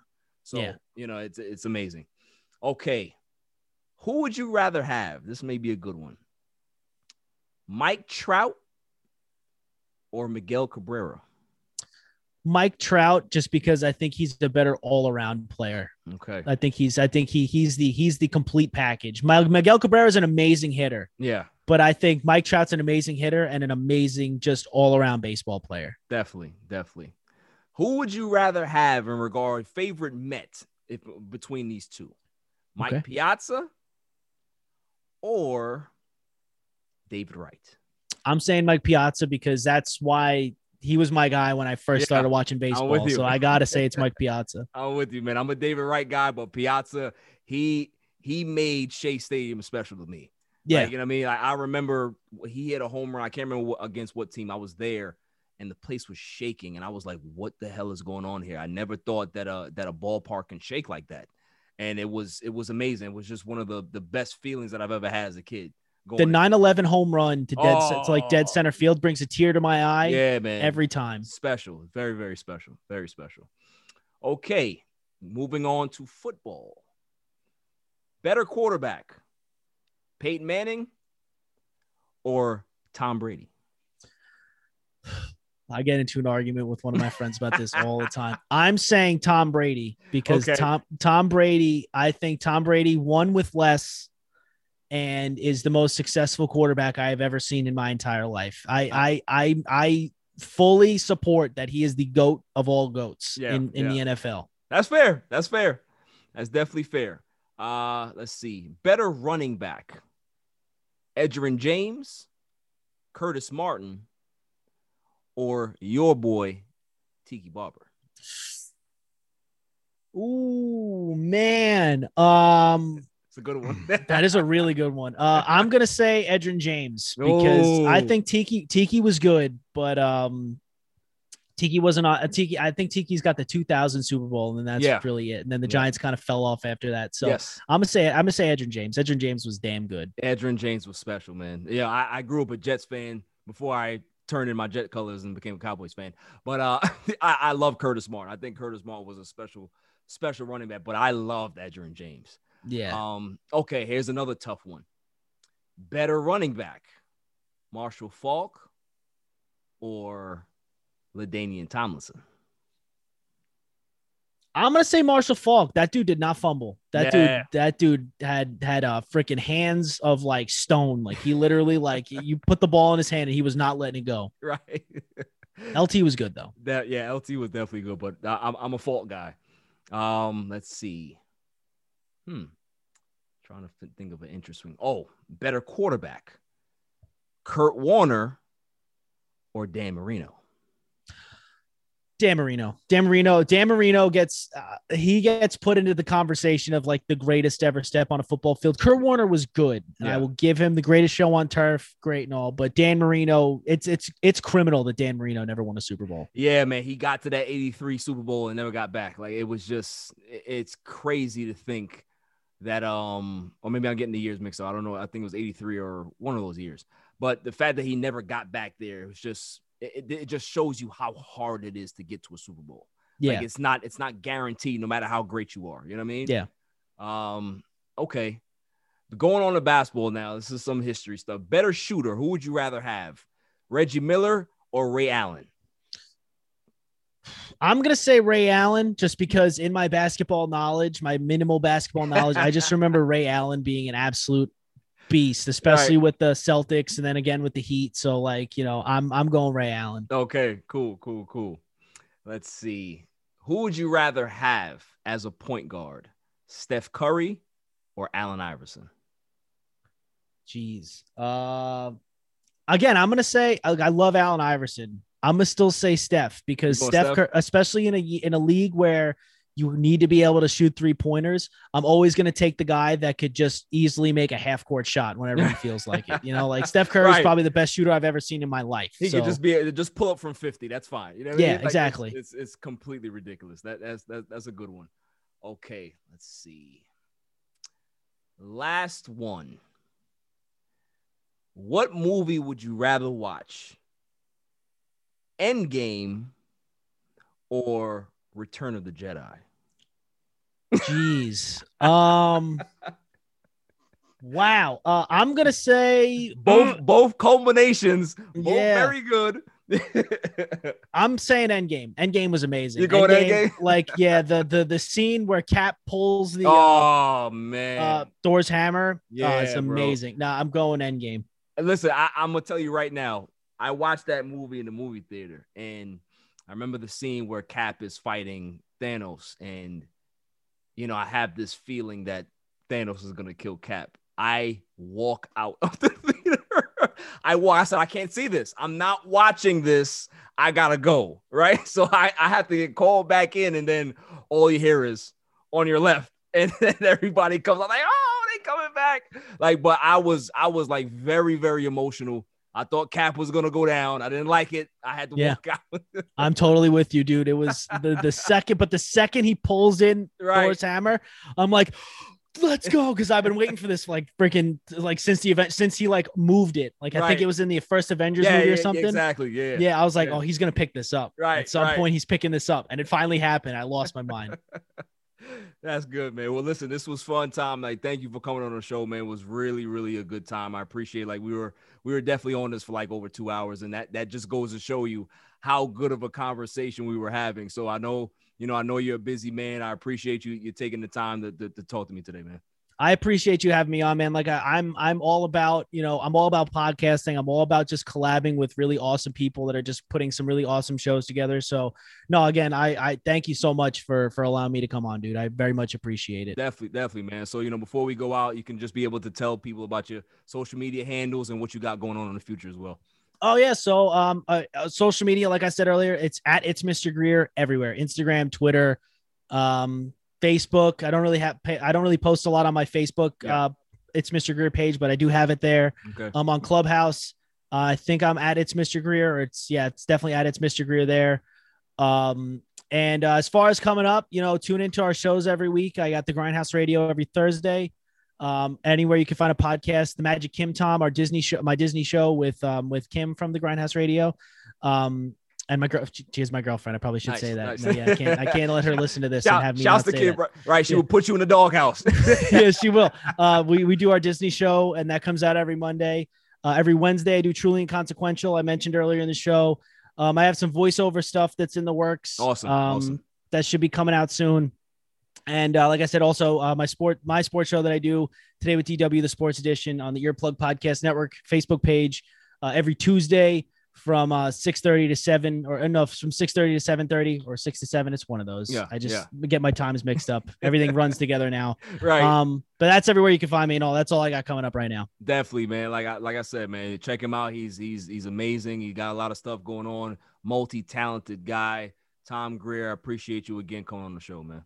I appreciate you, my friend. Thank you. I'd like to thank my man Tom Greer for coming on the show. Definitely lots of fun.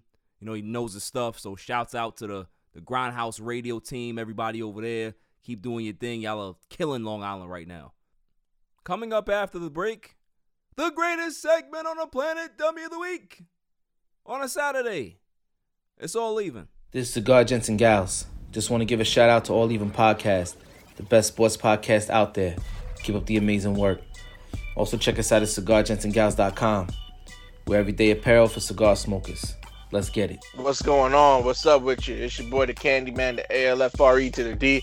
It's your boy, Alfred from the Rap Lab Podcast. And it's the one and only True G. Just call me the QG from the Rap Lab Podcast. And you tuned in to All Even with Barry Grant. Boy, that shit crazy. Welcome back, y'all. So without further ado, the greatest segment on the planet, Dummy of the Week. Dummy, yeah. We pick candidates on Tuesday and Saturday, and then we pick the winner on that Saturday show. So, who is my winner for Dummy of the Week? May I have the drum roll, please? And the winner is Patrick Beverley, point guard, cheerleader for the Los Angeles Clippers. Patrick Beverley is my winner because did you think that I was going to allow him to get away with this? Did you think I was going to allow this man to not be Dummy of the Week? Let's go ahead and just think about this, shall we? Ladies and gentlemen of the jury, Patrick Beverley is supposed to be one of the great defenders in our league. Talks a lot, talks trash, does what he wants to do, is very abrasive. So he takes on the challenge of trying to guard Chris Paul in game 6. And what happens? Not only do the Clippers lose, they don't get the chance to get to the finals, but Chris Paul gives Patrick Beverley the business. Gives him work, 41 points, and jaw-jacking him. Talking smack, making him look crazy. Patrick Beverley's in his feelings. He talking back, but it don't matter. If you're talking to the guy that's giving you business on the court, that really don't make sense. But it gets better. So Chris Paul is cooking him. He walks by Patrick Beverley after the timeout. Pat Bev turns around and two-hand shoves him in the back. Two-hand shoves him in the back.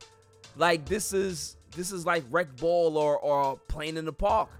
This kind of reminds me when I used to play in Brookville Park or Woodman Park, and some bum used to get mad that they was getting work like a part-time job, and they be in their feelings. Either they foul hard the next play, or they want to hold the ball and have an argument. That's what Pat Bev did. But wait, it gets even better. He apologizes, right? He takes to Twitter and apologizes and says, hey, man, definitely things got heated out there. My bad, bro. It wasn't for you. Good luck in the finals. What? What? It wasn't for you. So you two-hand shoved the guy that he wasn't the target? So who were you talking about? So you got cooked. You target the wrong person, allegedly, and then you have this terrible apology. I'm telling you, man, court gesture at its finest. Court gesture at its finest. Cheerleader at its finest. I'm sure after the game, nobody looked his direction. You probably heard some scoffs, some of that towards the end of the locker room, because you get cooked like that and then embarrass yourself on national TV. That's like you claim to be a street fighter, but every time you in the street and you have a fight, you get your ass beat. Get him out of here, man. Get him out of here. Send those Clippers back where they belong. Back to the basement. Get your dehumidifiers, your space heaters, your first down jackets. That's where you belong. And you can also be the court gesture. Make your teammates laugh. Talk tough and say, nobody believes you anymore, Pat. Not after this. Not after you allow a 35-year-old man to cook you like that in your own building. Give it up. Just stop. So Patrick Beverley, you must have been very, very upset to go back to the basement. And I don't blame you. And sure you lost the game. Sure, you're a loser right now. But you're a winner. You're a winner to me for Dummy of the Week. That's all for this show. That's all for this week. I'll see you guys on Tuesday. Until then, stay safe. Stay cool. Peace. You can catch me on Instagram and Twitter at All Even Podcast. Listen to the show on Podbeam, Amazon Music, Spotify, and wherever you find your podcasts available. And check out my YouTube channel, All Even Podcast. And don't forget to like, share, and hit that subscribe button. Bed Bath & Beyond is back with more to choose from than ever before. At the new Bed Bath & Beyond, you'll find all the products and brands you love, along with a huge new selection of furniture, decor, and everything else you need to create the home of your dreams. All in one amazing online store. Download our new app and save even more with exclusive deals and offers. Plus, get free shipping right to your front door. Welcome to a bigger, better Beyond. Okay, round two. Name something that's not boring. A laundry? Ooh, a book club. Computer solitaire, huh? Ah, sorry, we were looking for Chumba Casino. That's right, ChumbaCasino.com has over 100 casino-style games. Join today and play for free for your chance to redeem some serious prizes. ChumbaCasino.com. No purchase necessary. Void where prohibited by law. 18+ terms and conditions apply. See website for details.